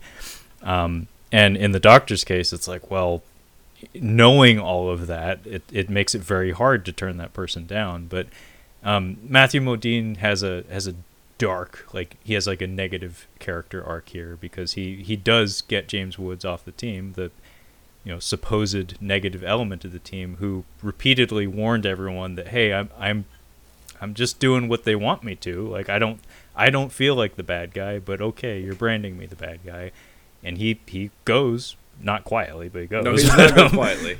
But Matt Modine, he has a negative character arc in the form of it's just like one frame, actually. It's during the final game where he doesn't have a presence really, other than attending to some players who get injured during the game. But we do get to see like one frame of him chatting with a cheerleader, just like James Woods had been doing earlier in the film. So basically it's like all but confirmed that, try as he might, that job is just really difficult, apparently. I forgot Cap, after he had his conversation with Tony, he had to have the conversation with his wife, and it does not go over very well. Yeah, Kyle, you want to let the folks at home know why his wife is the second biggest piece of shit in this movie? And I feel bad for Dennis Quaid's character, Cap, in this movie. Like, he kind of gets talked into, like, he doesn't want to play. Like, he just doesn't want to play, and I think he's planning on retiring probably after the season. And Tony convinces him, like, to go out there and do it. So he tells his wife, he's like, yeah, after this season, I think I'm going to retire. And she's like, and do what? Like, what are you going to do? And he's like, well, talk something about being a commentator. And she's just very like, you're a football player. And she's like, I will not listen to this crap. And they kind of starts getting into an argument. And he's like, ever since college, people have just been telling me what to do. And he's like, this is my decision. And she just, woo, open hand, palm, slaps him in the face. It's bad. He plays, by the way. I don't know who did it, but he still plays. Yeah. This scene is really brutal. Yeah. Because, like you said, there is that moment where he almost sounds like a child. Like, he sounds like a teenager, like saying, like, like every decision I've made in my life has been at the will of other people, and then she shuts him the fuck up by slapping. Like, shut that shit up. Yeah, it's like, well, guess what? This is happening. It's like, but he does end up starting for the team. But before the big game at the end, I love that about the XFL. How they, because of trademarks and copyrights and whatnot, Super Bowl obviously is trademarked. You can't say that. Yeah. They just called the final game of their season the big game at the end. The big game at the end of the season. Yeah. But before we head into the game, like, we kind of have like everybody making amends a little bit. Mm-hmm. Like LT and Willie kind of they broke bread a little bit in the sauna, but Willie also rekindles things with his girlfriend somehow. Yeah. He pissed off the girl he was on the date with. I can tell you that much. Yeah, that much is true. But like Al Pacino is very, very, very drunk. And don't at one say. point, at one point, he has an audience with Cameron Diaz's mother. I don't exactly remember what was said here, but she's like, she's. This is the only instance in the entire film where she's lucid because she's like equally drunk, Yeah. like equal to his level of drunk most of the film. But here she's very lucid, and I think they're talking about football and her husband. It's in response to what Cameron Diaz says at their last argument, the one of the many arguments. She's like, before my dad died, she basically says, she's like, he thought you were over the hill, like he thought you were done, and it was like a really shitty thing to say. And I think he was talking to Anne Margaret about that. He's just like, did he think that I was like over the hill? She's like, I don't know. And she kind of tells him like, listen, I hated you for the longest time. It's like, she's like, you didn't really understand. Like, you didn't understand my husband. Like, you were kind of like a son to him, and that kind of overshadowed his relationship with her. So there's a little bit of resentment on both ends from that family. Now that you mention it, that was like one of the big things that came from it was that Cameron Diaz is obsessed with running this football team because she's trying to appease her dead father, like live up to the image that she thinks he wanted for her. And he wanted a son. She's clearly not a son, so she's trying her best. God damn it! Beer. Yeah. Oh yeah, that's right. I love that. Yeah. But yeah, everybody kind of like makes amends a little bit for the most part, and that brings us to the big game. And my memory betrayed me here. The big speech, the one that this film is probably known by people who haven't even seen it by, occurs at the beginning of the game, right before the game. Yeah, I thought it happened at halftime. I misremembered. Yeah. I thought it was a halftime speech. It's actually a pre-game speech, which I think is good. You do it at the beginning of the game. I mean, it starts off like it's not going to be very compelling. He's like, "We're in hell, gentlemen." It's like the way his energy ramps up as he goes along. But I like a little bit of the what's happening with the players before we get started with the speech. The one guy's getting the wheatgrass, Cap's taking a nap, and then I love the receiver's like, I'm the greatest receiver in the world. I can catch you. That actually comes up later. It does. It's actually kind of cool. Yeah. It's one of those instances of the movie being like as ham-fisted as humanly possible, where he makes an important reception at the very end of the movie, and when he's on screen, like right before the snap, we actually hear that, like a reprise of I'm the greatest receiver. Actually, Terrell Owens, T.O., is in this movie. He's the guy that catches the ball. He was an actual NFL player at the time, which we thought was kind of strange. Yeah. He's the dude that has the helmet off. Big smile. You couldn't have missed him. It was quick, but yeah. Oh, I remember T.O. Yeah, T.O. Yeah. I didn't catch him in the game, but it's so that's subtle. cool. Yeah. T.O. Yeah, of course, the iconic speech. Shark's about to cry. He's about to break down. Like, this was riveting. Other dudes are getting jacked up. Like this. Yeah, the big pasty white goons that they put up front probably should have been pushed in the back because they're kind of like no-selling the speech a little bit. It's like, dude, like I see that guy like post up against the wall. He's doing like the toddler dance where he's just kind of like he can't sit still. He's just like, it's like he's just like uppity and he can't sit still. And the one guy's like gnashing his teeth. But for some reason, we have these like huge pasty white goons up front. They're just like grunting and slowly nodding. It's like, no, I want the guy that's all like jittery and going, yeah. But yeah, the speech is iconic. Look it up if you ever need motivation for something. It is very well written and very, very well executed. Although some of the editing, like I said, this is not an actor's film. Al Pacino gets some of his steam pulled out of him in the form of a lot of screen time devoted to Jamie Foxx, like staring wistfully at him and slowly walking towards him while we hear his voice from off camera. And it's like, you can tell that it's clearly out of sequence because there's that one bit where Al Pacino like points at him with a rolled up like playbook or something. Yeah. It's like semi slow motion. It's like clearly just like some random shot from not that speech or something, but it's very good. Like I said, if you're in the need for motivation, look it up. Although I am curious, Did you catch like somebody throws something against the wall as soon as he finishes, I don't and know. they cut away from it immediately? But there's like one frame of some foreign object hitting the wall behind his head. Probably a chair. I'm not sure. Somebody got too into it and almost killed Al. So I was watching this, like, so the one guy, I'm sure these guys have got like a tradition that they do. Like, the one guy's got wheatgrass that he's having, and then, Cap's taking a nap, which is probably smart. That's what I'd get there early than take a nap while I was there. But I'm thinking back to Ace Ventura when they're in the meeting. He's like, shit, you know how superstitious these players are? And he's got a rabbit's foot. He just kind of puts it under his hand. I want to know, like, I wish somebody would do an expose or like a documentary on, like, weirdest athlete rituals. Like, just superstitions. I would love to watch that, Yeah. because I'm very fascinated by that, because sports is that way. Like with that much on the line, especially like money and livelihood and stuff like that, in addition to glory and fame and whatnot.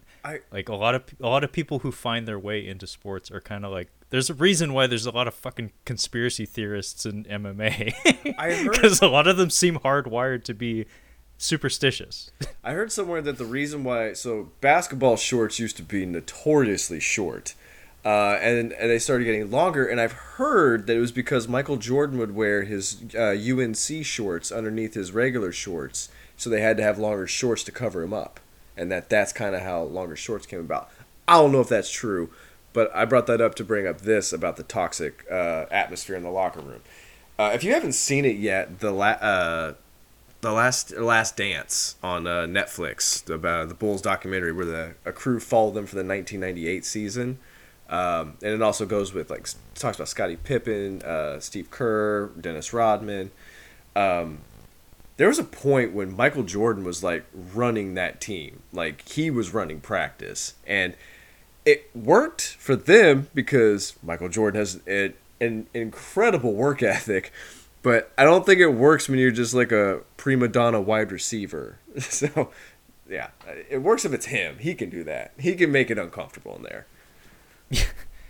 I'll never forget Juan Manuel Marquez when he was in the middle of his like 4-fight series with Manny Pacquiao. HBO used to do documentaries for every big fight. I know, because and they were very, very compelling. But his, at one point, he revealed that he had a pre-fight ritual, or at least a training ritual, of drinking his own urine. Oh. And that's not unique to him, not nearly. There's many fighters who do that. But it was one of those situations where it's probably the first time it was ever captured live on camera by, a prominent figure like HBO, and it was like, that's curious. I remember, I actually will put honey in my coffee sometimes because I saw a fighter making, instead of doing sugar, he would put honey in his coffee. I'm like, I never thought to do that. Honey in the coffee, just like tea. I've never done that, but I'll try it sometime. I have some honey. It's a very subtle. It's a little different, but it's a very subtle sweetener. It really just more or less takes the bite out of it. It takes a little bit of the bitterness out. All right, well, I'll give it a shot. Yeah. But, the big game at the end of the movie is extraordinarily long. Mm-hmm. So we're not going to cover all of it in detail, but we'll hit some of the broad strokes here. But anyway, the big speech is funny because it is a rousing speech. But again, I misremembered how this film played out. There was actually a couple of huge details that I misremembered. First was the speech. I thought it happened at the middle of the big game. But the other one was that I thought LT died. Like honestly, I misremembered. I thought he died, but no, he doesn't. Don't drop me. I'm worth $1 million. I thought it happened at halftime too. It would make sense because you got a rally at halftime. Yeah, but the funny part about the editing of the movie is that we have this big speech, and then I think the first thing that happens in the game is they're losing. Yeah. like I think they're down 0-7 or something. But, yeah, and that happens again when Willie first gets put on the field. He immediately throws an interception. Immediately, it's like, what the fuck is going on in the editing room, Oliver? He was kind of on the he was kind of gonna do better. You could see it in his eyes during the speech. He's like, I got to make some adjustments. So it makes sense that he gets a little more time. He gets a couple of, like, at least a quarter to kind of think about it and, like, really, like, okay, I do need to, like, snap out of it. Give Cap some time on the field. But yeah, it is kind of weird now that I think about it. It's like it would have made so much more sense, like have them losing, and then go from that speech. Because when the speech comes up, you're like, did I miss the first half of the game? What the hell happened? Yeah. It just kind of pops up. It's very strange. Like there's no fanfare. It just kind of arrives, and like if you hadn't seen the movie before, like you said, it kind of starts out pretty slow and lumbering. You're like, this it? Oh, like is this it? And then he keeps going. You're like, oh, okay. And then they start playing the game, and they're like, oh, they're losing. like that seems like the kind of speech you would give and start winning. But yeah. No, they start losing immediately, and it needs to be said. Even the first time I saw this movie when I was very young. I thought the opposing team here, the Texas team, was it the Knights? Yeah. Their uniforms are hideous. Oh, it's awful. Well, you can't. They're like mustard color, and they have like an ankh. And what's the Masons pyramid eye thing on the center of their helmet? I know what you're talking about. Yeah, but you can't license anything close to any other any kind of. And there's logo. so many college teams too that have already taken all the good designs, but. It looks terrible, and on top of that, the field looks bad. Mm-hmm. Like the type of orange and AstroTurf gold, they have, it's just bad. Yeah, the type of AstroTurf they have on the field looks like arena football or something. It looks cheap. I think, and even the overhead lighting looks kind of like bleh. There's a college team with a blue field. I want to say it's BYU, but I'm not positive on that. But there is a team with a blue field. It looks really stupid. I'm sure. But go ahead. I was gonna mention Dennis Quaid's touchdown, which I thought was really funny. He gets I don't like Adam Sandler, but I kind of like that Longest Yard remake. I remember it being pretty fun, except for Stone Cold dropping the N-bomb. I don't think we need that here, guys. We could have done something else there, I think. I hope he got paid extra for that, because like knowing what we know about him as a person, I'm sure he was uncomfortable with that. I think he was probably uncomfortable with that. But yeah, he kind of gets his Burt Reynolds in that movie. It has that like old man gonna go in for the touchdown. But Dennis Quaid ends up getting this touchdown. I think he fucked his back up again, but he's on the ground and he's not letting anybody grab the ball. It's his own teammates. He's like, no. I was like, dude, nobody's around you, man. Like, I just thought it was kind of funny. It's actually kind of his story arc is actually one of the cleaner ones in the movie. I applaud it. Like, I too am not a huge fan of Dennis Quaid, but generally he's adequate in every role I've seen him in, and the same is the case here. Like he looks the part, especially like he looks like a 90s quarterback. He doesn't bring the movie down. It's just the movies he's in are stupid. Yeah, that's very true. Like I don't think he's ever brought a movie down, but I don't think he's ever sold a movie to me as well. Though. But Enemy Mine is a movie I might make you watch sometime. What's the one in space with him and Ben Foster? Pandorum? Dennis Quaid's in that? I think so. I believe. I don't know. I mean, Pandorum is a movie. I think I believe he's in that. Oh, well, color me surprised, but yep. Anyway, the first two names: Dennis Quaid, Ben Foster. Good memory. It's a space horror. That's another maybe. I've always wanted to see that, even though I know it's trash. I'm sure it is, but I mean, it could be fun. New metal trash. Yeah, it's 2009. It's not quite new metal horror, but we could probably. Yeah, we're a little out of it by then, but that's a maybe. Well, actually, technically, Slipknot are still going strong. They were like at the beginning of the new metal, and they are still selling out arenas, dude. Keeping it alive. But yeah, Dennis Quaid, Cap, his actions here, kind of, it's like I said, it's actually very efficient the way his story plays out here, because we can see him like making a decision in the moment, and we get a lot of like Saving Private Ryan shaky cam, like POV shots of him deciding, like making an executive decision to carry the ball and just head straight into the end zone. And yeah, he takes a big massive hit, but the payoff here is that in taking this hit, he's getting what he wants. this is his out basically. Yeah. Where it's like now I'm damaged in a way where my senses are still here, but I'm legitimately hurt and can no longer play. So he gets to, gracefully exit the sport, and he gets to go out on a high note by, putting some points on the board for his team in a really critical match. I think Phillip Rivers just retired. He was in San Diego for a long time, but I wonder if his wife slapped him around a little bit, because he's got like 9 kids. Like, oof. Actual 9 kids. Oh, no. 2 retire as a Charger. He's going to go back to the Chargers. He was with the Colts this season, so he's going to go back and retire with the Chargers. But yeah, I wonder if his wife's going to slap him around a little bit. Like, we got 9 kids, Phillip. I mean, goddamn, that's whether you're motivated or not, that is a responsibility. Oh Lord, Kyle is showing me a family photo. Yeah. That's a lot, man. He has 1, 2, 3, 4, 5, 6 girls, 2 boys. 6 girls. Could you imagine? No, of course not. Gosh.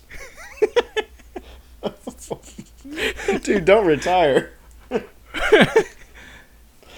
should be burned on a pyre when he's 60, still playing. Like, just put him on the pyre. This is how he wanted to go. 60 years old. Jeez. So, basically, Dennis Quaid is out of commission, and now Willie has to go in. Like, it's seemed evident that he was going to get put in at some point. Like, it just seemed to be a little bit of an understanding that, like, at least to us, the audience, that's like, yeah, he's got to go in. Anyway, he goes out there, like I said, the first thing he does is throws a fucking interception, but he apologizes to the team in the huddle, and they immediately come around. So everybody's gelled once again. The team is a unit, and they do pretty well. And then we have our next big moment in the game where LT has his moment where the whole movie grinds to a halt. We get some, like, it's like choir music or something. And everything plays out in slow motion, and he gets a tackle, and it doesn't look like that big of a hit, but he doesn't get up. And then everybody scrambles out on the field, and like I said, he does not die. I thought he did. He's like he looks dead. When they go to, like, I don't think he's alive, guys. Yeah, but like Al Pacino's like slapping him in the cheek and saying, like, talk to me, don't, and Matt Modine's like, I don't know what to do. He wakes up, and he gets carried out on a stretcher, and that's the end of his story. But he got what he wanted as well, so he gets to, I guess, retire with his bonus, and hopefully he doesn't get slapped around by his wife and his 9 kids or whatever, because he does have a lot of kids in the stands. Yeah, like, I did see that. So hopefully everybody at home is okay with that. But yeah, around this time is also where we get the I'm the greatest receiver in the world catch, which I guess we just felt compelled to resolve his story or something. Not that he was ever a character, but that whole play gets rolled back because a penalty was called on it. Yeah, I mean, that's unfortunate. And he's not the greatest receiver in the world. Devontae Adams is the greatest receiver in the world, but that's neither here nor there. He doesn't have much of an arc. I just liked his little mirror scene. I think that really stood out, and maybe a little bit more with him and LL Cool J, because they're kind of besties. Like, they hang out quite a bit. And he's actually kind of cool with Willie when he comes up there. He's, keeping the peace. He's like, Coach, have you come over and talk to him, or come over for the jambalaya? Yeah, that's for that. That goes downhill pretty quick. But yeah, I don't know. Maybe they did have more stuff with him. They just kind of took him out. Well, this is all about just like tying things up, I guess, because even LL Cool J, he gets his moment here where he makes an important play and he steps out of bounds, as opposed to trying to go for the glory and get a touchdown. Mm-hmm. Like, the job was to get it downfield and get out of bounds so we can stop the clock, and he does that. I don't know what position he's playing. I thought he was a running back. I think I saw him in the backfield, but I wasn't sure because he's talking about getting catches. I'm like, well, if you're a running back, you can do that. Yes, that is a big part of the game now, is running backs taking catches. But at this time, it'd be like you're a running back, so you would just be handed the ball. But yeah, I'm not sure what his position was. You would know better than me, but I don't remember seeing him catch many passes. Although he gets a lateral here, like that's the big trick here. He's barely plays. Like that's why he's upset. I mean, LL Cool J is a busy man. Yeah, like he he probably had other shit going on. He probably wasn't able to be on set all the time or something. Oh yeah, because he was he was pulling up one pant leg at this time. Like that was he was still a pretty big deal. Yeah, and Deep Blue Sea was a few years off. Yeah. I'm actually very curious. I haven't bothered to do a lick of research, but I have a theory that LL Cool J is unkillable. He is unkillable, yeah. Yeah, he is unkillable. He's actually like he's in incredible shape. Like has been for a while. Like they're like no, he's like professional athlete in shape. Like that's what he just does. He does that. Like those. Yeah, kind of no, I remember the transition point because he was not like that in Deep Blue Sea. He was kind of husky, but then he got those abs, and when you have those abs, you take your shirt off in every movie, even if it doesn't make sense. Pop this shirt off real quick. It's cold. I need to take my shirt off. Huh? But yeah, LL Cool J in my mind is unkillable. Like I said, I haven't perused his filmography, but every movie I've seen him in where he should have died, he does not. So in my mind, unkillable. But yeah, anyway, the big match kind of comes to an end with everybody getting their glory in some fashion, and it's kind of fun. I mean, you want to explain like the final play of the game, Kyle? Sorry, he's in Halloween H2O? Isn't Busta Rhymes in Halloween Resurrection? Huh. Yeah, he's like campus security in H2O. Yeah, I don't believe he dies in H2O. I don't think he does. This last little bit here. Yeah. I think we get down. Doesn't Willie run it in? Doesn't he run it in at the last second there, or just get lit up and flipped over? Yeah, he does that at one point in the game, but I'm actually struggling to remember. Willie hops. He hops the line into the end zone. He reminds me my buddy and I were watching this, and I'm like, he reminds me so much of Cam Newton. Not so much now. Back when Cam Newton was in his prime. Cam Newton, I don't know if you're familiar with him. He was a quarterback for the Panthers. Huge, just really big guy. He was kind of like really, really, like just a really, really cocky player, like just like kind of really agitating if you were not a Panthers fan. But he had one of these. America wasn't the biggest fan of Cam Newton. Yeah, put it that way. I liked Cam Newton for fantasy football. I thought he was pretty great. He was playing the Packers, and they were like on the 4-yard line. They're about to score, and Clay Matthews says like, "Hey, do this or whatever."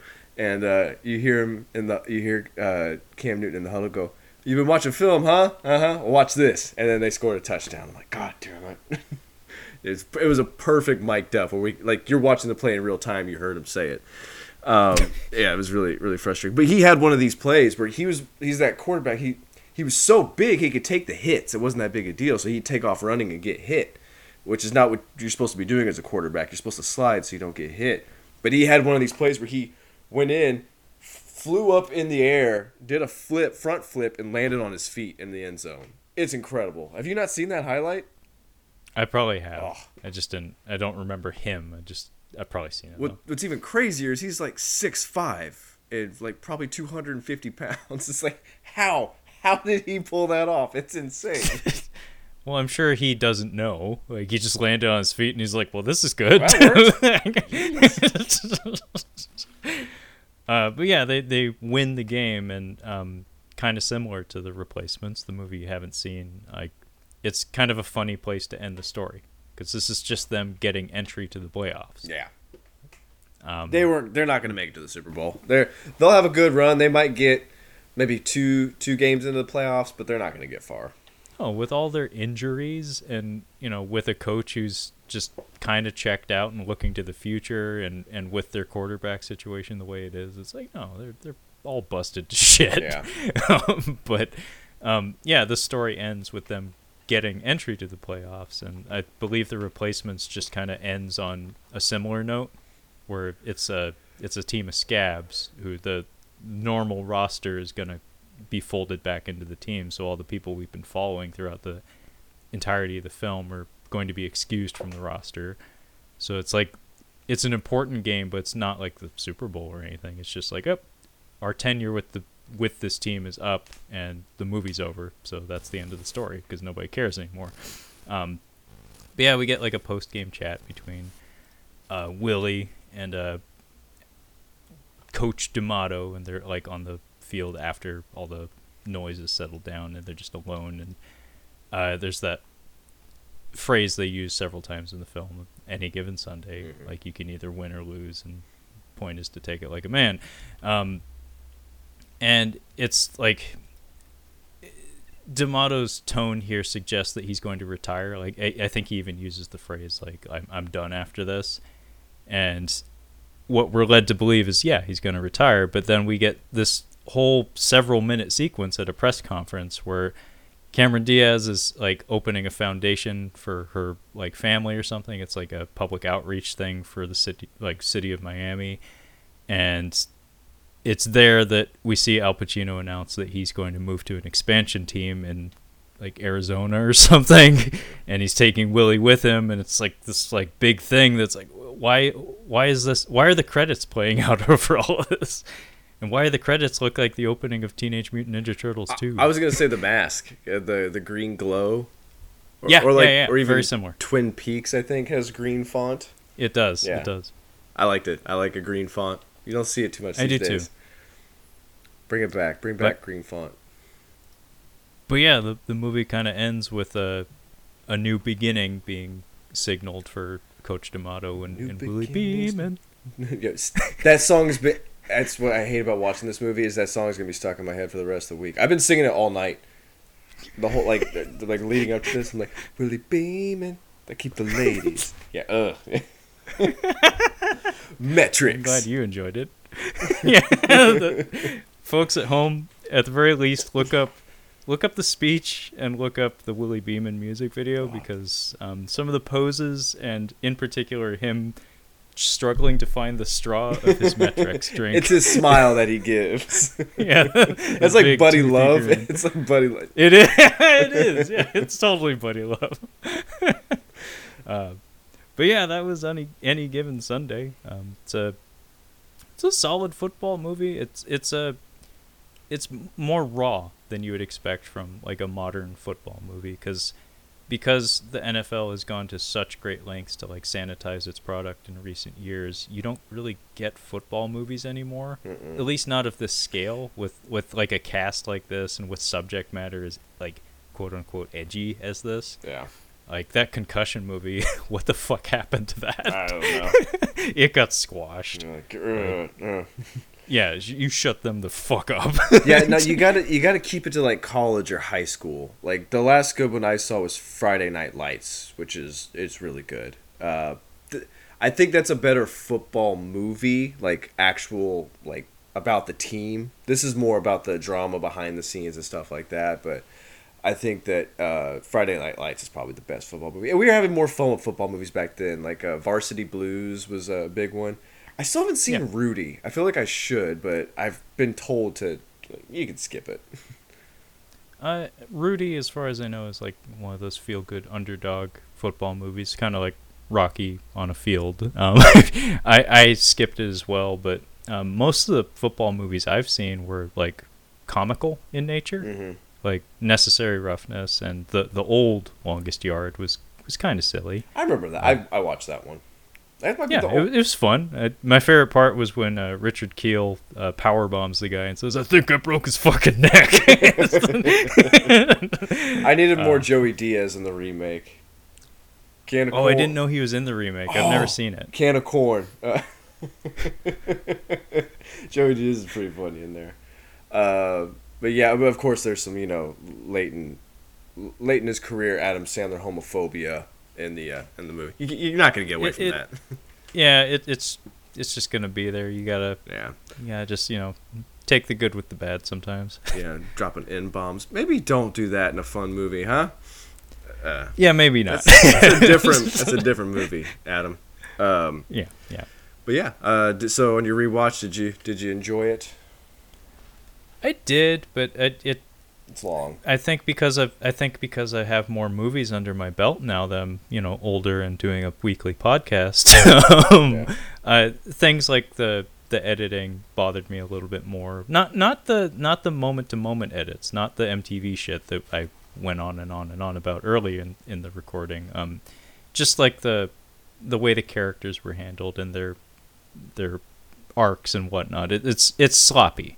Like, some characters are handled much better than others, but the main thing is that the whole reason why I brought up the nature of the movie feeling like I was watching a telecast of football is that I feel like maybe there is some truth to that, because the story doesn't really have much of a point.